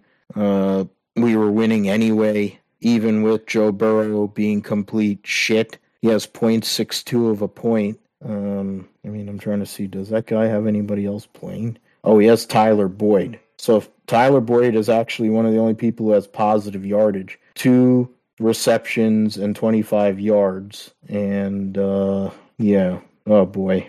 What a cluster. So there's a chance. It could get crazy. If Burrow actually starts doing something and he throws it to Tyler Boyd, it could become a problem for us. But we might fade the fact that Joe Burrow is having like the worst game he's had in his career. But let us talk about your Jaguars first, Josh. It's been a minute. They lost to the frickin' Denver Broncos and shitting, high-stepping Russell Wilson and Nathaniel Hackett, that outstanding offense. They showed up, but it was more a case of how the defense showed up and made key plays on Trevor Lawrence to expose some of the deficiencies that the former number 1 overall pick in the NFL draft has shown so far in his career, and is something that is probably a major concern as we go forward. Yeah, I mean, Trevor Lawrence, threw 2 interceptions, 1 on the 1-yard line. So, go back to week 5, threw 1 in the red zone, 5 yards out, and then this one here, threw 1 on the 1-yard line, on the goal line.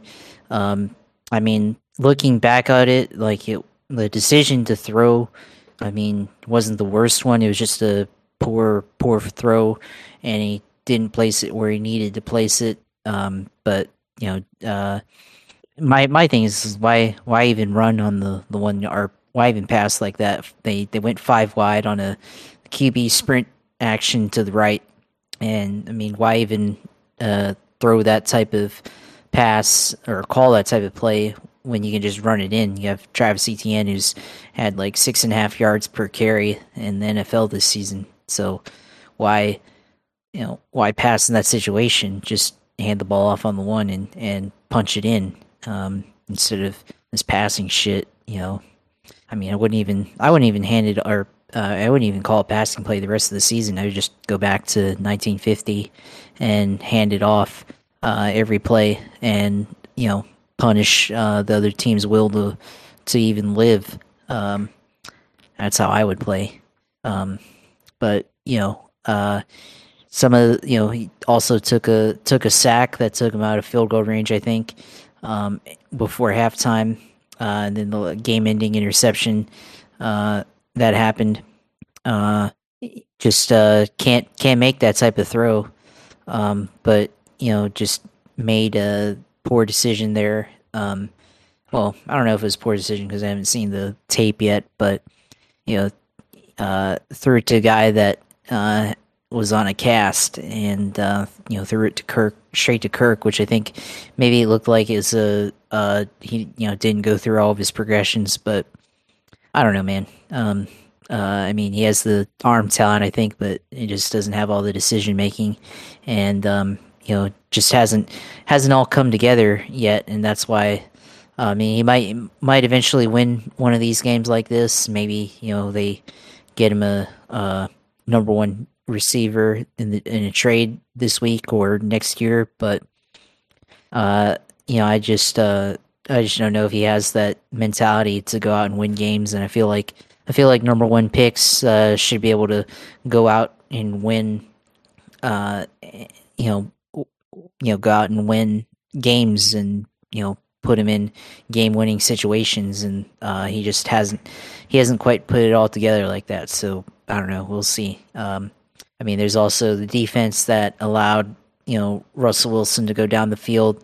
Josh Allen defensive end, lost contained, and he's another one first overall pick, or no, well, pick in the first round, 7th overall, but he hasn't been able to generate the pressure. I mean, he has 16 pressures on the season, I think, and 3 sacks, but he's just hasn't been able to be an impact player in these type of games. And I mean, I would trade Josh Allen right now. Like, I don't think he's worth the contract extension. I don't care if he's a quote unquote good player.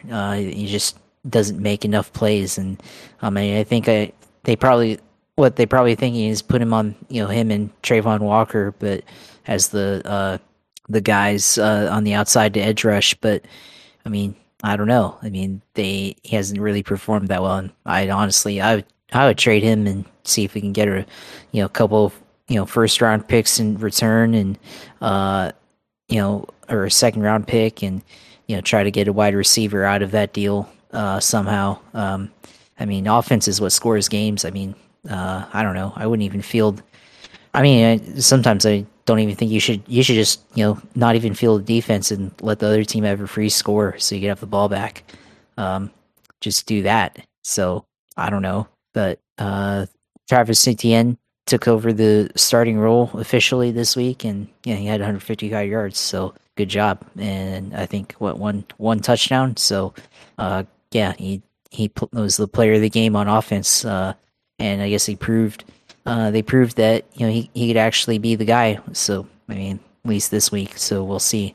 But again, 1 yard line instead of going 5 wide and throwing a pick. I don't know why you just don't go heavy, and why not go heavy and hand it off to the running back to punch it in, which they did later in the game. Why did they do that in the first half? So that's how it is this week, and we'll continue to move on, and they play the Raiders, and the Raiders have a chance to get right after going 24-0 this week against the Saints. So the Broncos got right against the Jaguars, and we'll see if the Raiders can get right. So that's what it is. I don't know. They should try to trade for a wide receiver, but I don't know if they're going to be able to do that. So Chase Claypool, Elijah Moore, DJ Moore, something like that, or one of those guys. At least somebody that can at least get open on the outside, because that's what they're lacking on offense right now. And I guess it would help Trevor, and could see if they could actually use more of his arm talent. Of course, he hasn't thrown a pass longer than 30 yards in the air since like 3 weeks or whatever, since week 5. So I don't know. We'll see. We'll see if he can do it. But fantasy wise, managed to score what would have been a winning score despite 2 of my players only scoring a handful of points. First of all, Darren Waller out of the game, so I should have started Evan Ingram, but I faded him for some reason, and then I picked up another tight end for the Saints who had done well in other games, but just the matchup, I guess, didn't play out, and I thought with the Raiders being not good covering tight ends, it would work out, but it didn't. So there's that. And then Derek Carr didn't do anything against the Saints. So I don't know. Maybe he'll do good against Jacksonville. So I'll keep him in the lineup. But he didn't do good either. So if I started, I guess if you started Evan Ingram at wide receiver at tight end, and then put in Rondale Moore at the super flex, I probably would have won that. But normally you don't think to put the other non-QB guy in the super flex unless maybe one of your players is injured and you don't want to use a waiver thing, or they're on a bye week or something like that. But would have been a game-winning score, scoring 228 points. But Hurts season goes out and scores 248 with DeAndre Hopkins and AJ Brown and Jalen Hurts. So that's pretty tough to beat, and it was always going to be an uphill battle from there. So we'll see. We'll see next week. Try to improve. We're down to 500, which I don't think I've ever had that happen in this league before. So I don't know. Maybe if I pay my dues, which I need to do, maybe I'll have a winning record next week. So we'll try that. So I'll remember to do that after this show, and then we'll go from there. But yeah, gonna have to figure out some things this week on the fantasy front and try to improve for next week. So try to get back into this because gotta have a good standing for the fantasy playoffs, and make it into the final round. Try to be in the championship round. So hopefully can try to do that this season. And certainly it's been pretty tough, unless you're Professor J or the guy that has Jalen Hurts and AJ Brown. So or Wilson. So it's pretty tight mid pack. Yeah, well, me looking at 4 consecutive losses right in the face, it's pretty bad. Trying to go and bring this up here, so the league stats, I've dropped 4 games in a row. I was 3-1, and now I'm going to fall all the way back to 8th, only a game ahead of the bottom 2 teams. Vic had started, I think, 0-6, and now he's 1-2, or he was like 1-6 or 1-5 or whatever. It's a close battle between him and Luke, so it could actually change. He could actually, if Vic wins, he could actually go to 3-5 and tie me in record, and then Luke would drop. But I've lost 4 games in a row. My day was basically over. He had Lamar Jackson. That's another touchdown for Cleveland. Or there's a flag maybe, but Lamar Jackson had a good game. McCaffrey went nuts, which I'll speak about in a minute. DJ Moore, who might be traded from Carolina in their fire sale, had a great game. I picked Atlanta in my survival pool, and they somehow or another eked it out over Carolina. DJ Moore got a unsportsmanlike conduct penalty after scoring a big touchdown from what do you call? Why am I forgetting his quarterback's name? PJ Walker. Yeah, PJ Walker took his helmet off. What's worse is Joe didn't even have one of his players. He got 0 points from one of his spots. So I've had my full team, and essentially he had 4 players beat me. Trevor Lawrence was terrible, and Joe Burrow is somehow or another coming through to be even worse than him. Only has 103 yards. He has an interception and a fumble lost. So my quarterbacks have combined for 14 or 15.1 points, and his quarterbacks scored 46 and 30, so 77. So I don't know. At one point, Danielle Hunter was nowhere to be found, and he showed up late. DK Metcalf, I left on this is what's crazy. Kenny Pickett was my best quarterback this week. That's how pathetic my quarterback play was. How's it even possible? That's how bad my quarterback play was. Kenny Pickett in a blowout, lost a fumble, threw an interception. He actually had a solo tackle, so I gained point. I think that's why.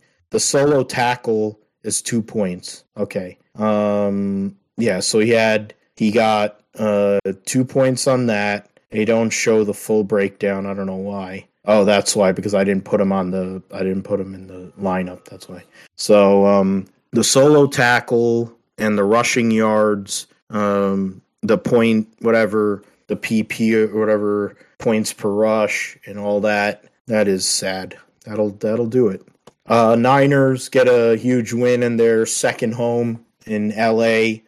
Destroy the Rams. Kind of wish. Was that another touchdown? No, that was the same. That was the touchdown we just saw. So, a huge win going into their bye week. Christian McCaffrey becoming only the 3rd player in the modern era to throw, catch, and run for a touchdown.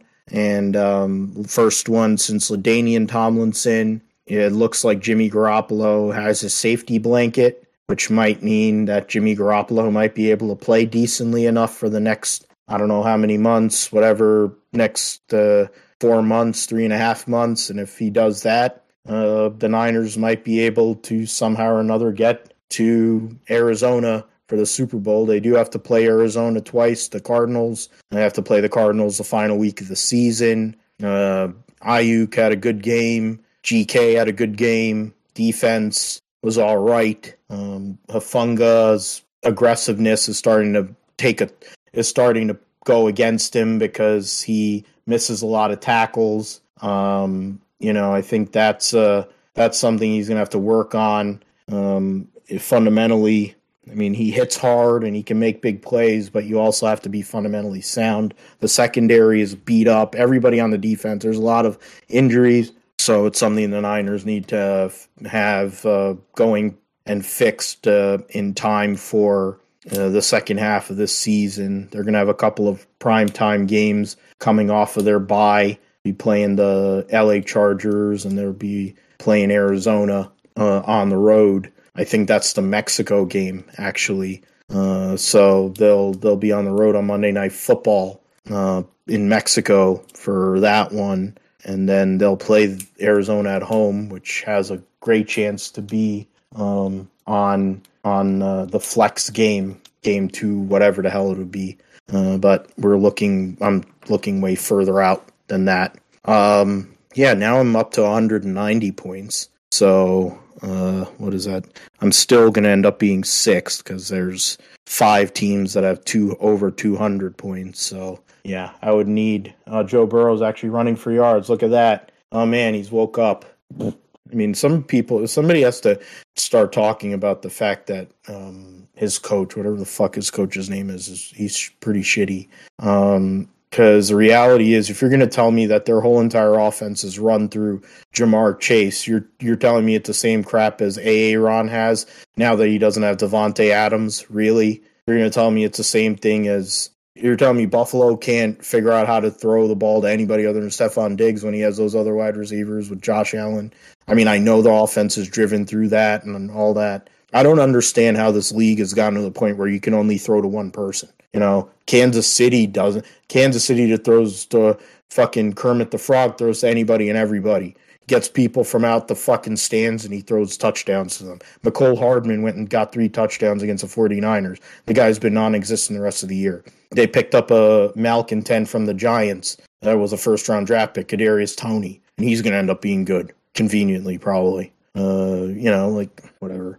Niners, we'll see what happens. They'll be on bye this week. The slate this week is not great, but we'll see what happens. There's some good teams on bye, but hopefully next week in fantasy I'm winning in 1, possibly in 2, definitely in 1, probably in 2, losing in 1. I'm going against Luke in fantasy next week. Josh is going against Manny, who's been a tough team all year. Based on his performance and the dual record, he would actually be in the playoffs because of his dual record situation as of last week. I updated a couple of people.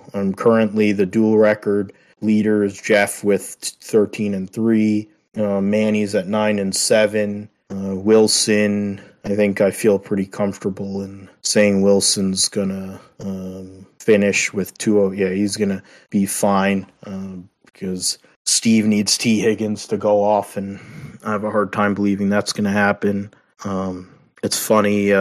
Myles Garrett has actually not had a bad game, but nothing crazy. 1 solo tackle, 1 sack, 1 pass deflection, and a tackle. That's a tackle for loss. While Luke has Tyler Boyd. I need Joe Burrow to throw a touchdown. That would be nice. That would be to get him 10 points. It would just be nice if he could actually go and get his point total to where they're running out of time. Oh, they have 3 seconds. Okay, so they could. I mean, I don't think they're going to score a touchdown on this play, but is that to a white guy? Is that to the tight end? Oh, yeah. Don't they have a white guy as the tight end this week? Well, yeah, they have Hayden Hurst, but that's another white guy. Random white guy. So it wasn't any of those other people. They're in the red zone now. He has 5.4 points because now he has 150 pass yards. 20 yards a point there, but he's lost 4 points with the interception and the fumble. So yeah, you talked about Joe having 0 points and yet I remember when I played him in week 5, he also had 0 points at the cornerback position. And, his team nickname is Kyler's Film Club, obvious nod to Kyler not studying. And clearly he's not paying attention because he's still somehow winning. But, he's got left some points there clearly on the board with a couple of goose eggs at the cornerback position. When you're a father of 2 and busy with all that, I guess he's able to get away with that, and he has a good enough team to fade that. I try to fill a full team, and I have quarterbacks that look like they play at one.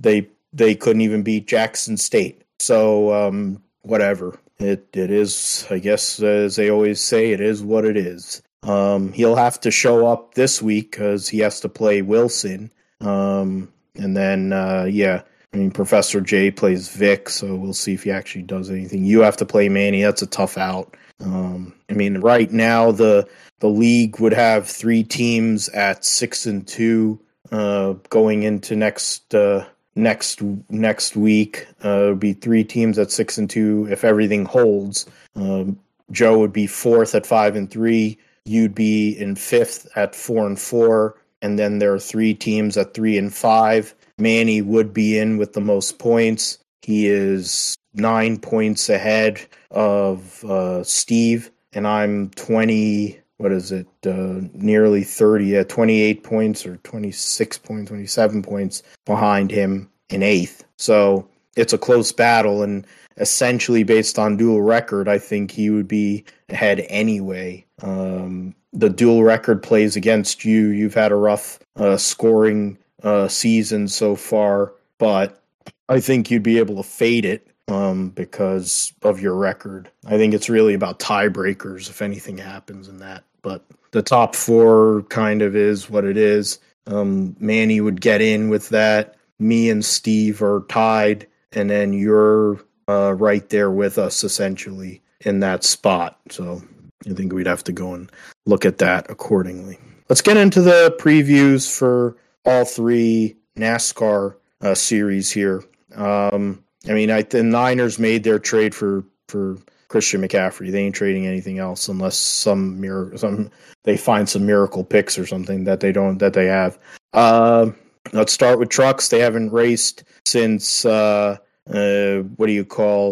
haven't raced since Homestead. They'll be running the Lucas Oil 150. It'll be 10:15 Eastern time. So that's interesting starting time. They don't have enough trucks to have a full field, so there's going to be some field fillers in there. Looks like a pick, or no, it was a touchdown to Tyler Boyd.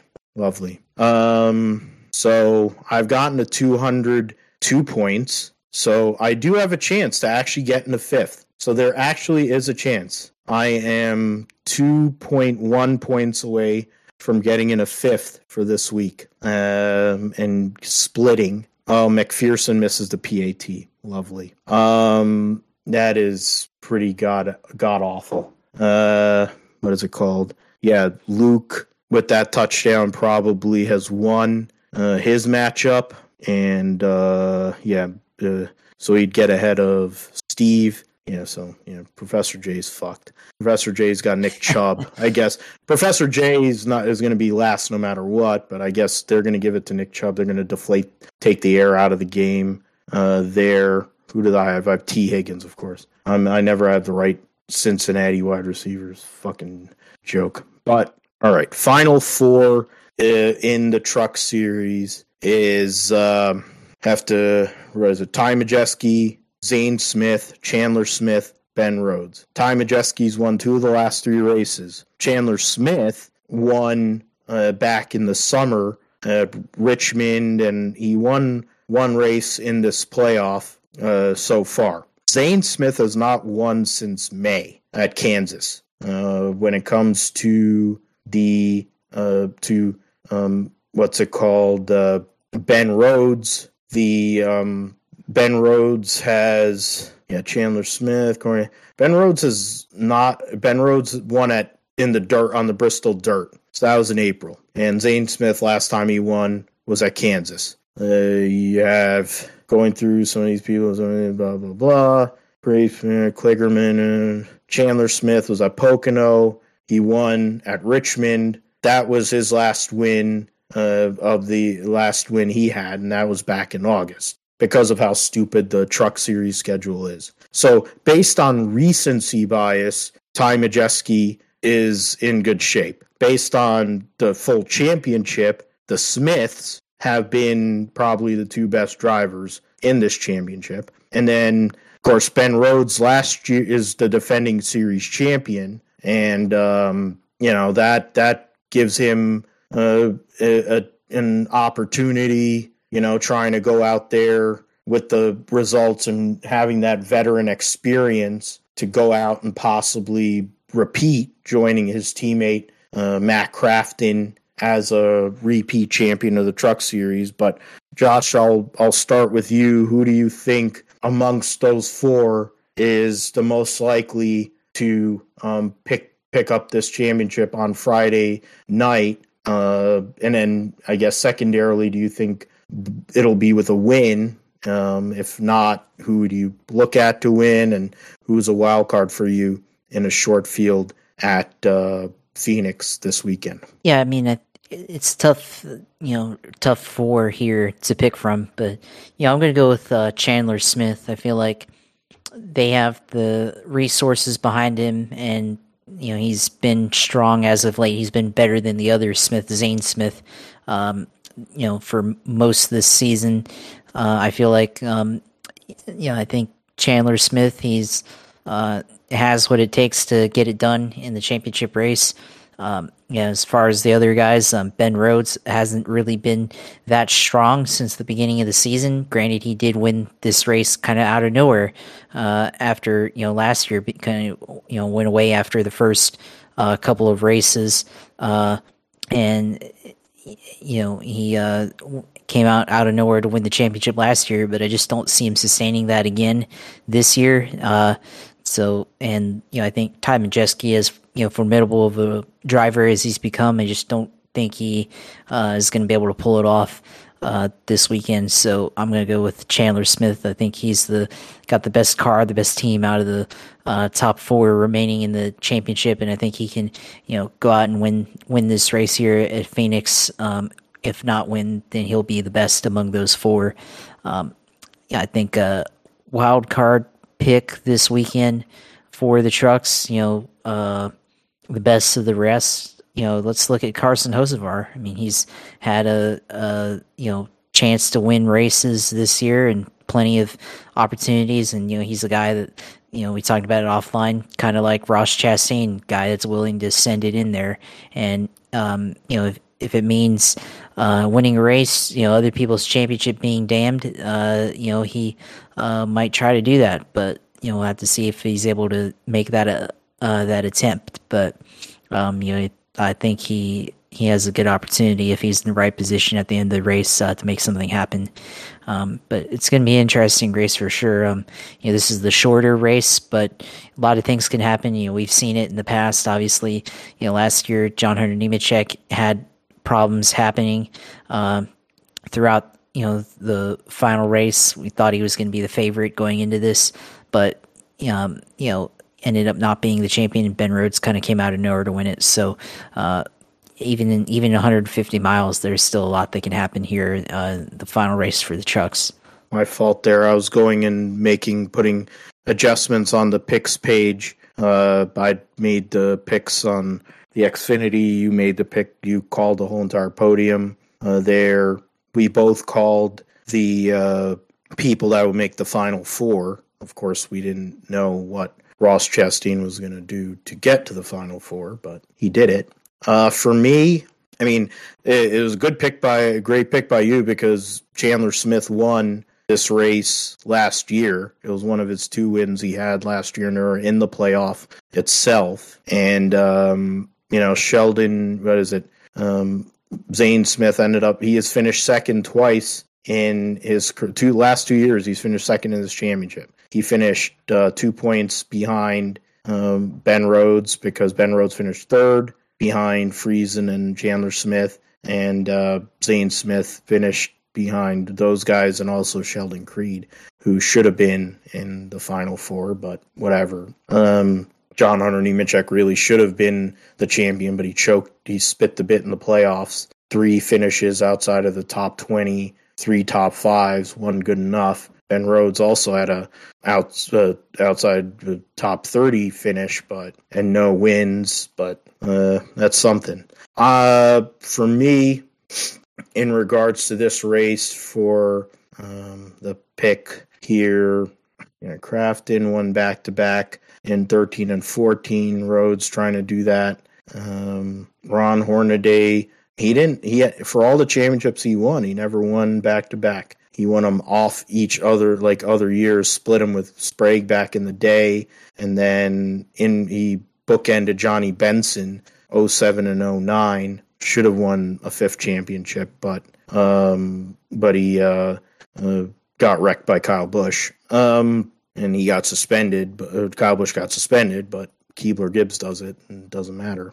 For me, of the Final Four, I'm gonna go out on a limb. I'm gonna say Zane Smith gets the victory and gets his championship finally. He's essentially the only person that Ford has in their driver development program now. And that's another touchdown for Nick Chubb. So I don't know who has Nick Chubb, but they're having a great day today. I have to bring it up. I'm trying to see who has Nick Chubb. Professor J has Nick Chubb, but he's still. Oh, so he actually has a chance if they're able to get the ball back. He might be able to pass Vic to not finish last this week, but that depends on if Cincinnati can score more points. But okay, yeah, I'm gonna pick Zane Smith, the only person that Ford has in their driver development program that has any chance, really. My wild card pick for this race. My wild card pick for this race. I mean, it's not really that wild, honestly. If I go with either of these people, I'm not going to go, you know what? No, I can't do that. I'm not going to do that. I'm going to go with Corey Heim. Corey Heim, he's won twice this year, and he's going to be a full-time driver next year for Triad or Tripod or whatever the fuck David Gilliland Racing is called. Gilliland, and then what the hell are the Gilliland Gray Racing, Tripod Garage or whatever, which is probably the nickname for Lexington Steel back in the day. I think he has a chance. He has a really good chance to win in Kyle Busch Motorsports' last race as a Toyota outfit there at Phoenix. Xfinity Series at Phoenix. They don't have a sponsor for it. Of course, there'll be a 200 lap race. One driver will fail to make the show, and excuse me. Of course, we have 3 junior motorsports guys versus Keebler Gibbs. I'll go first. My bias and want is Josh Berry to win this race and win the championship. The reality is Noah Gragson is going to go and win his 9th race of 2022 and become an Xfinity Series champion. And he's going to live up to his Tim Richmond self and have unprotected sex with lots of women and probably do some drugs and make his new team proud. Make his new car owner, Spencer Gallagher, proud with his actions there. So picking Gragson to win this race. My wild card choice, I mean, if John Hunter was in this race, I would definitely pick him, but he isn't. He's pretty good in these cars. My wild card pick for this race is, you know what? Yeah, I'm going to go there. 2 people I don't like and I've never liked. I'm going to go and pick Bruckshot Jones. He's won at this racetrack before. It's a good Joe Gibbs racing track. It's the revenge pick. Yeah, and I mean, if he was to win and possibly prevent Keebler Gibbs from winning the championship, it would be pretty good. He's laid over for, but he is also laid over for Noah Gragson earlier in this playoff. So we'll see what happens. Those are my choices, Josh. How about you for the Xfinity Series? Well, for me, for the Xfinity Series, I'm going to go with Josh Berry winning the championship this weekend. I think he has a good shot at it. I know Noah Gragson had won in the spring here at Phoenix and, set the car on fire, set the track on fire. But, I think Josh Berry's got to have a good piece this weekend to be able to do the job. I think he's been a solid driver this season. It's kind of the sentimental favorite, I feel like. I think he has a good opportunity, based on how he's run at some of these short tracks this year, and he's got kind of that mentality. Last year you saw Hemrick use the bumper to get to the door of Austin Cindric to win the title, and I think he's got the same mentality. He's not going to wreck you completely like Ty Gibbs did this past weekend to Brandon Jones, but I'm of the mentality that he's going to be able to use the bumper if he needs to. He's that kind of short track racer that you want to see in these late race situations, especially at Phoenix. But wild card pick here for Xfinity. It's hard to say, but I'm going to go with.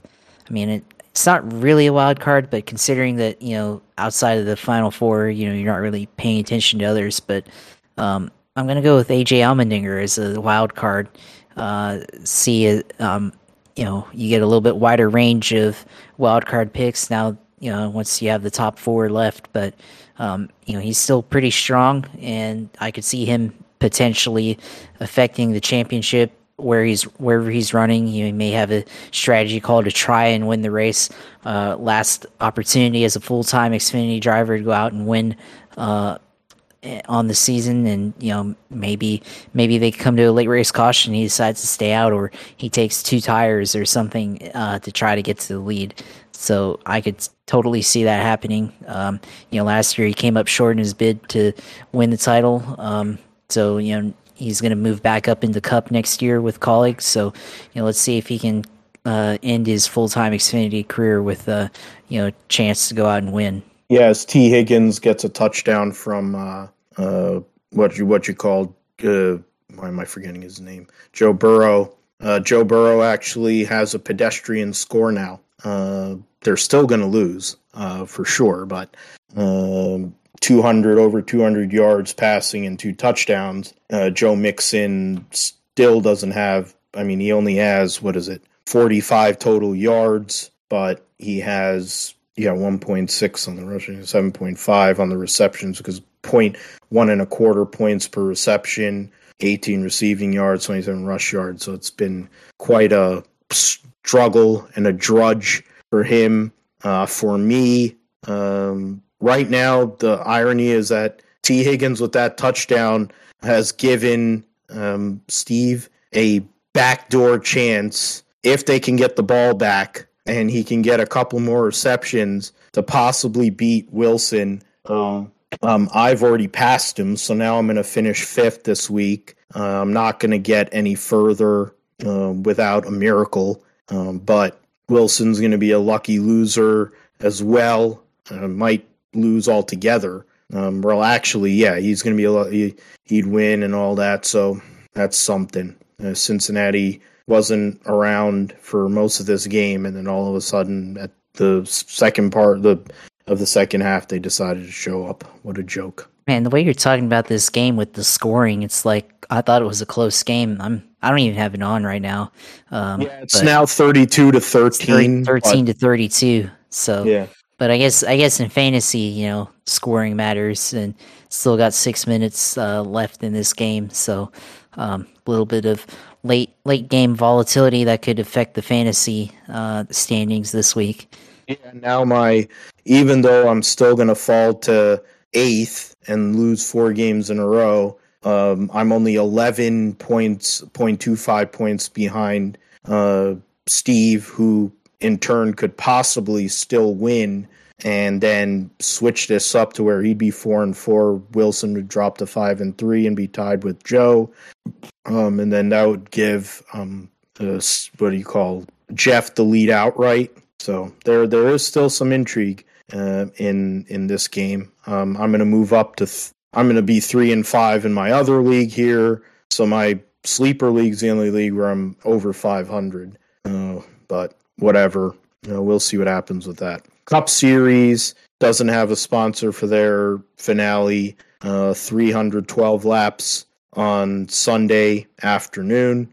They'll be running there at Phoenix. The final 5 are, of course, Joey Logano, Christopher Bell, William Clyde Elliott II, and Ross Chastain, with Kyle Larson, the defending series champion, in the owners' points battle for this next race, knocking his teammate William Clyde Elliott II out because he didn't score enough points. So in this race, Josh, you have 5. In a sense, you have 5 choices, which is different than it's ever been before in the Cup Series, which I think could play a bit of a role. I mean, I think they do want to see Hendrick get the dual championship, which is entirely possible. But what do you think will be the case in your pick for this weekend's race at Phoenix?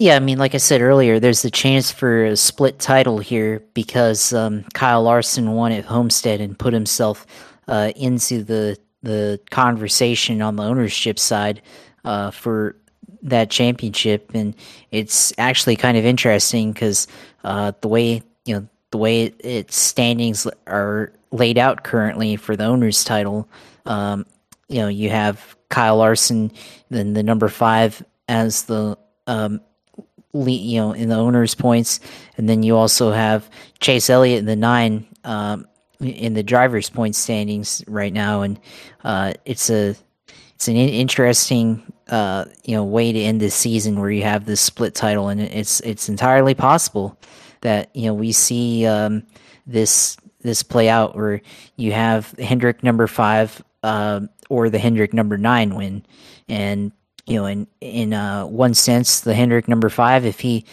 wins, then he wins the owner's title, but he doesn't win the drivers' championship. So they still, obviously last year they won both, but this year a little bit different because of the situation with Kurt Busch with his concussion, and so it's entirely possible that we see that. And then if the 9 wins, he doesn't actually win the owner's championship, so that's still up for grabs, depending on where the 5 finishes. And then of course, if any of the other 3 with the Penske 22, Joey Logano and Chris Bell in the 20, and Ross Chastain in the number 1, if any of those guys win the title, win the race and win the title, then they also win the owner's championship, and then that's the scenario where Hendrick doesn't win the title, of course, the owner's title, of course, unless Chase Elliott wins, which that could be possible. So it's a very interesting scenario to play out, and normally this year we only focus on the 4 drivers, coverage wise. They're only going to focus on the 4, in the past, but now you have a 5th guy in there, so they're probably going to have to give a lot of focus onto Kyle Larson because he's certainly somebody that has won this race, obviously, last year, and could come out and win, this race and take home the owner's title. But with all that said, it's an interesting strategy that could play out. I'm going to go with the Watermelon Man, the Florida Man, to win this title and win the race. Ross Chastain go out and win here at Phoenix. I think he's going to ride the wall from Martinsville all the way to Phoenix and take home the title. He's had a really interesting season. Part of this playoff for him was up and down, but he managed to get his way into literally ride the wall into the title. But if you look at what he's done this season, he's had a lot of opportunities throughout the year to win races and score top 5 finishes. Finished second here back in Phoenix, all the way back in March, and we're back here at at Phoenix here in November, and possibility that he could go out and win this title. So, and honestly, I actually forgot that he even finished in second at the beginning of the year. So, could happen. Yeah, I Maybe remembered him and Chase. Reddick were up there with Briscoe. Yeah, so yeah, that's entirely possible. And so that leaves with the wild card pick. I'm going to go with Martin Truex Jr. as the wild card here. Last year had a chance to go and win, against Kyle Larson, and didn't make it happen. But the 19, he's been hit or miss. But at the same time, Truex, he's a reliable driver, certainly somebody that can make something happen. And I don't know if I don't think he'd be the guy to, go out and affect the race where, he doesn't, where he affects the title, but certainly he's a strong car and he could be up there in the top 5 at the end of the day, at Phoenix. He's a really, really good driver, at this track. And when it counts, he knows how to get it done when things are on the line. Those are both good picks. If he were to win somehow, if they allow that to happen, he'd be a 20th different winner this year. Yeah. For me, I'm going down a similar path that way. I'm saying that Kyle Larson is going to win on Sunday, which means he would win the Owners' Championship for Hendrick Motorsports. In terms of the Drivers' Championship, I should put that in my picks then. And then let me go and edit that, actually. YRB wildcard is my wildcard. It will be YRB. If he were to win, he'd be the 20th different winner this season.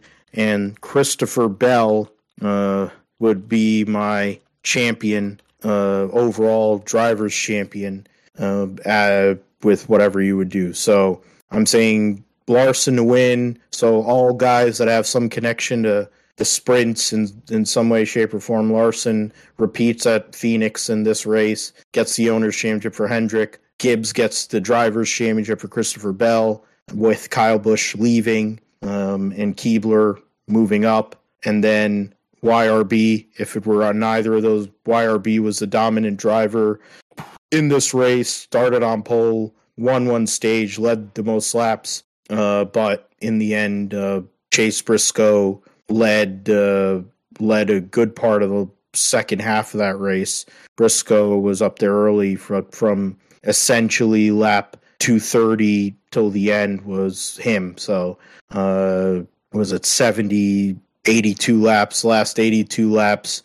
Briscoe led 81 of the last 82 laps to win his first career race there. I mean, obviously I'd like for him to go and win, to walk off and end this season on a high note, but we'll see what happens there at Phoenix. NASCAR has not been known for allowing outsiders from the championship to be in that spot, so we'll see about that. So those are our picks for the races at Phoenix. We will go over all of that next week in episode 143 of the Grip Strip podcast. But Josh, before we go, let's get into the sim side of things. What's going on in iRacing and some of the other games that are going on, like F1 and things that you're going to be doing here in upcoming weeks now that we're getting into the racing off season soon enough. You're on mute. Yep. Sorry about that. On mute. Sorry. Yeah. No. Couple of races left here in Formula One race left here in NASCAR, but the sim racing still goes on, and I mean I did a little bit of Martinsville last night, and I actually tried the truck series, and because that was the time that was available for me to try and run, and the truck series, I tried to do the wall ride thing that Ross Chastain did, and it was a little bit harder to do in the truck. I feel like you have to hit it at the right angle, and you got to be going fast enough, and feel like in the Cup car it works out the way it's set up. And I don't know, I didn't try in the Xfinity car, but I imagine if you're hitting it at the wall at the right angle, you keep going. I think I was maybe a little bit off the wall in going into turn 3, trying to. I did it in practice. I didn't do it in a race session just to test it out and see if it would happen. But Yeah, I mean, Martinsville, one of my favorite tracks on iRacing, and in sim, gaming in general, going back to the PlayStation days, and yeah, I don't really remember if I did a move like Ross Chastain in the games before like that. I probably did something, where you just floor it and hope for you come out on the other side like that. But I don't know if I did anything quite like what he did in the games. I mean, I probably did. I just don't remember it. It was all the way back when you're 6 or 7 years old playing on the PS2. On NASCAR Thunder 2003 and 2004. Something like that. I mean, not on iRacing because you got to turn off the damage and everything, and maybe it might work in iRacing, but it's a very unique situation to do it in, and we talked about it before, and it works. It works because at Martinsville and maybe other tracks because of the physics and the way the game is set up, but it worked in real life because Martinsville has a short radius, and I think that's what really helped them there to keep the acceleration in the corner compared to everybody else. But yeah, I mean, I think try to get into F1 again here in the off season. I'm gonna try to figure something out with that, and just play a little bit for fun on there, and also just run whatever NASCAR and IndyCar on iRacing throughout the off season, and we'll have fun throughout the winter. I think the iRacing Super Speedway is coming back in a couple of weeks on NASCAR and iRacing, and throughout various weeks. So might try that again coming up, and we'll see if can make some good moves on there, going flat out at the iRacing Super Speedway. But yeah, I mean, it's going to be an interesting off season. I plan on upgrading my equipment finally for iRacing. I'm gonna I'm looking into upgrading the pedals first. Because I think people have recommended upgrading the pedals first because you'll gain the most time that way. Steering, definitely, force feedback. You have that feeling, but with braking and stuff, you get more consistent braking with some of the newer equipment, and compared to the old 10-year equipment that I've had for years now. So I gotta do that and try to get better on the road racing side, and also some of the short track stuff on the on the oval end. But yeah, that's pretty much it for the sim racing segment. Of course, this week on iRacing they'll be doing the Phoenix Raceway stuff, mimicking the real life NASCAR event schedule. So I'll probably try some of that.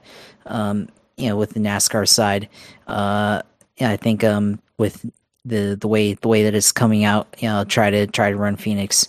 IndyCar, I think IndyCar this week for the fixed series is at Charlotte, so that might be interesting. The NASCAR Legends series, the Throwback series, is at Darlington this week, so that might be interesting.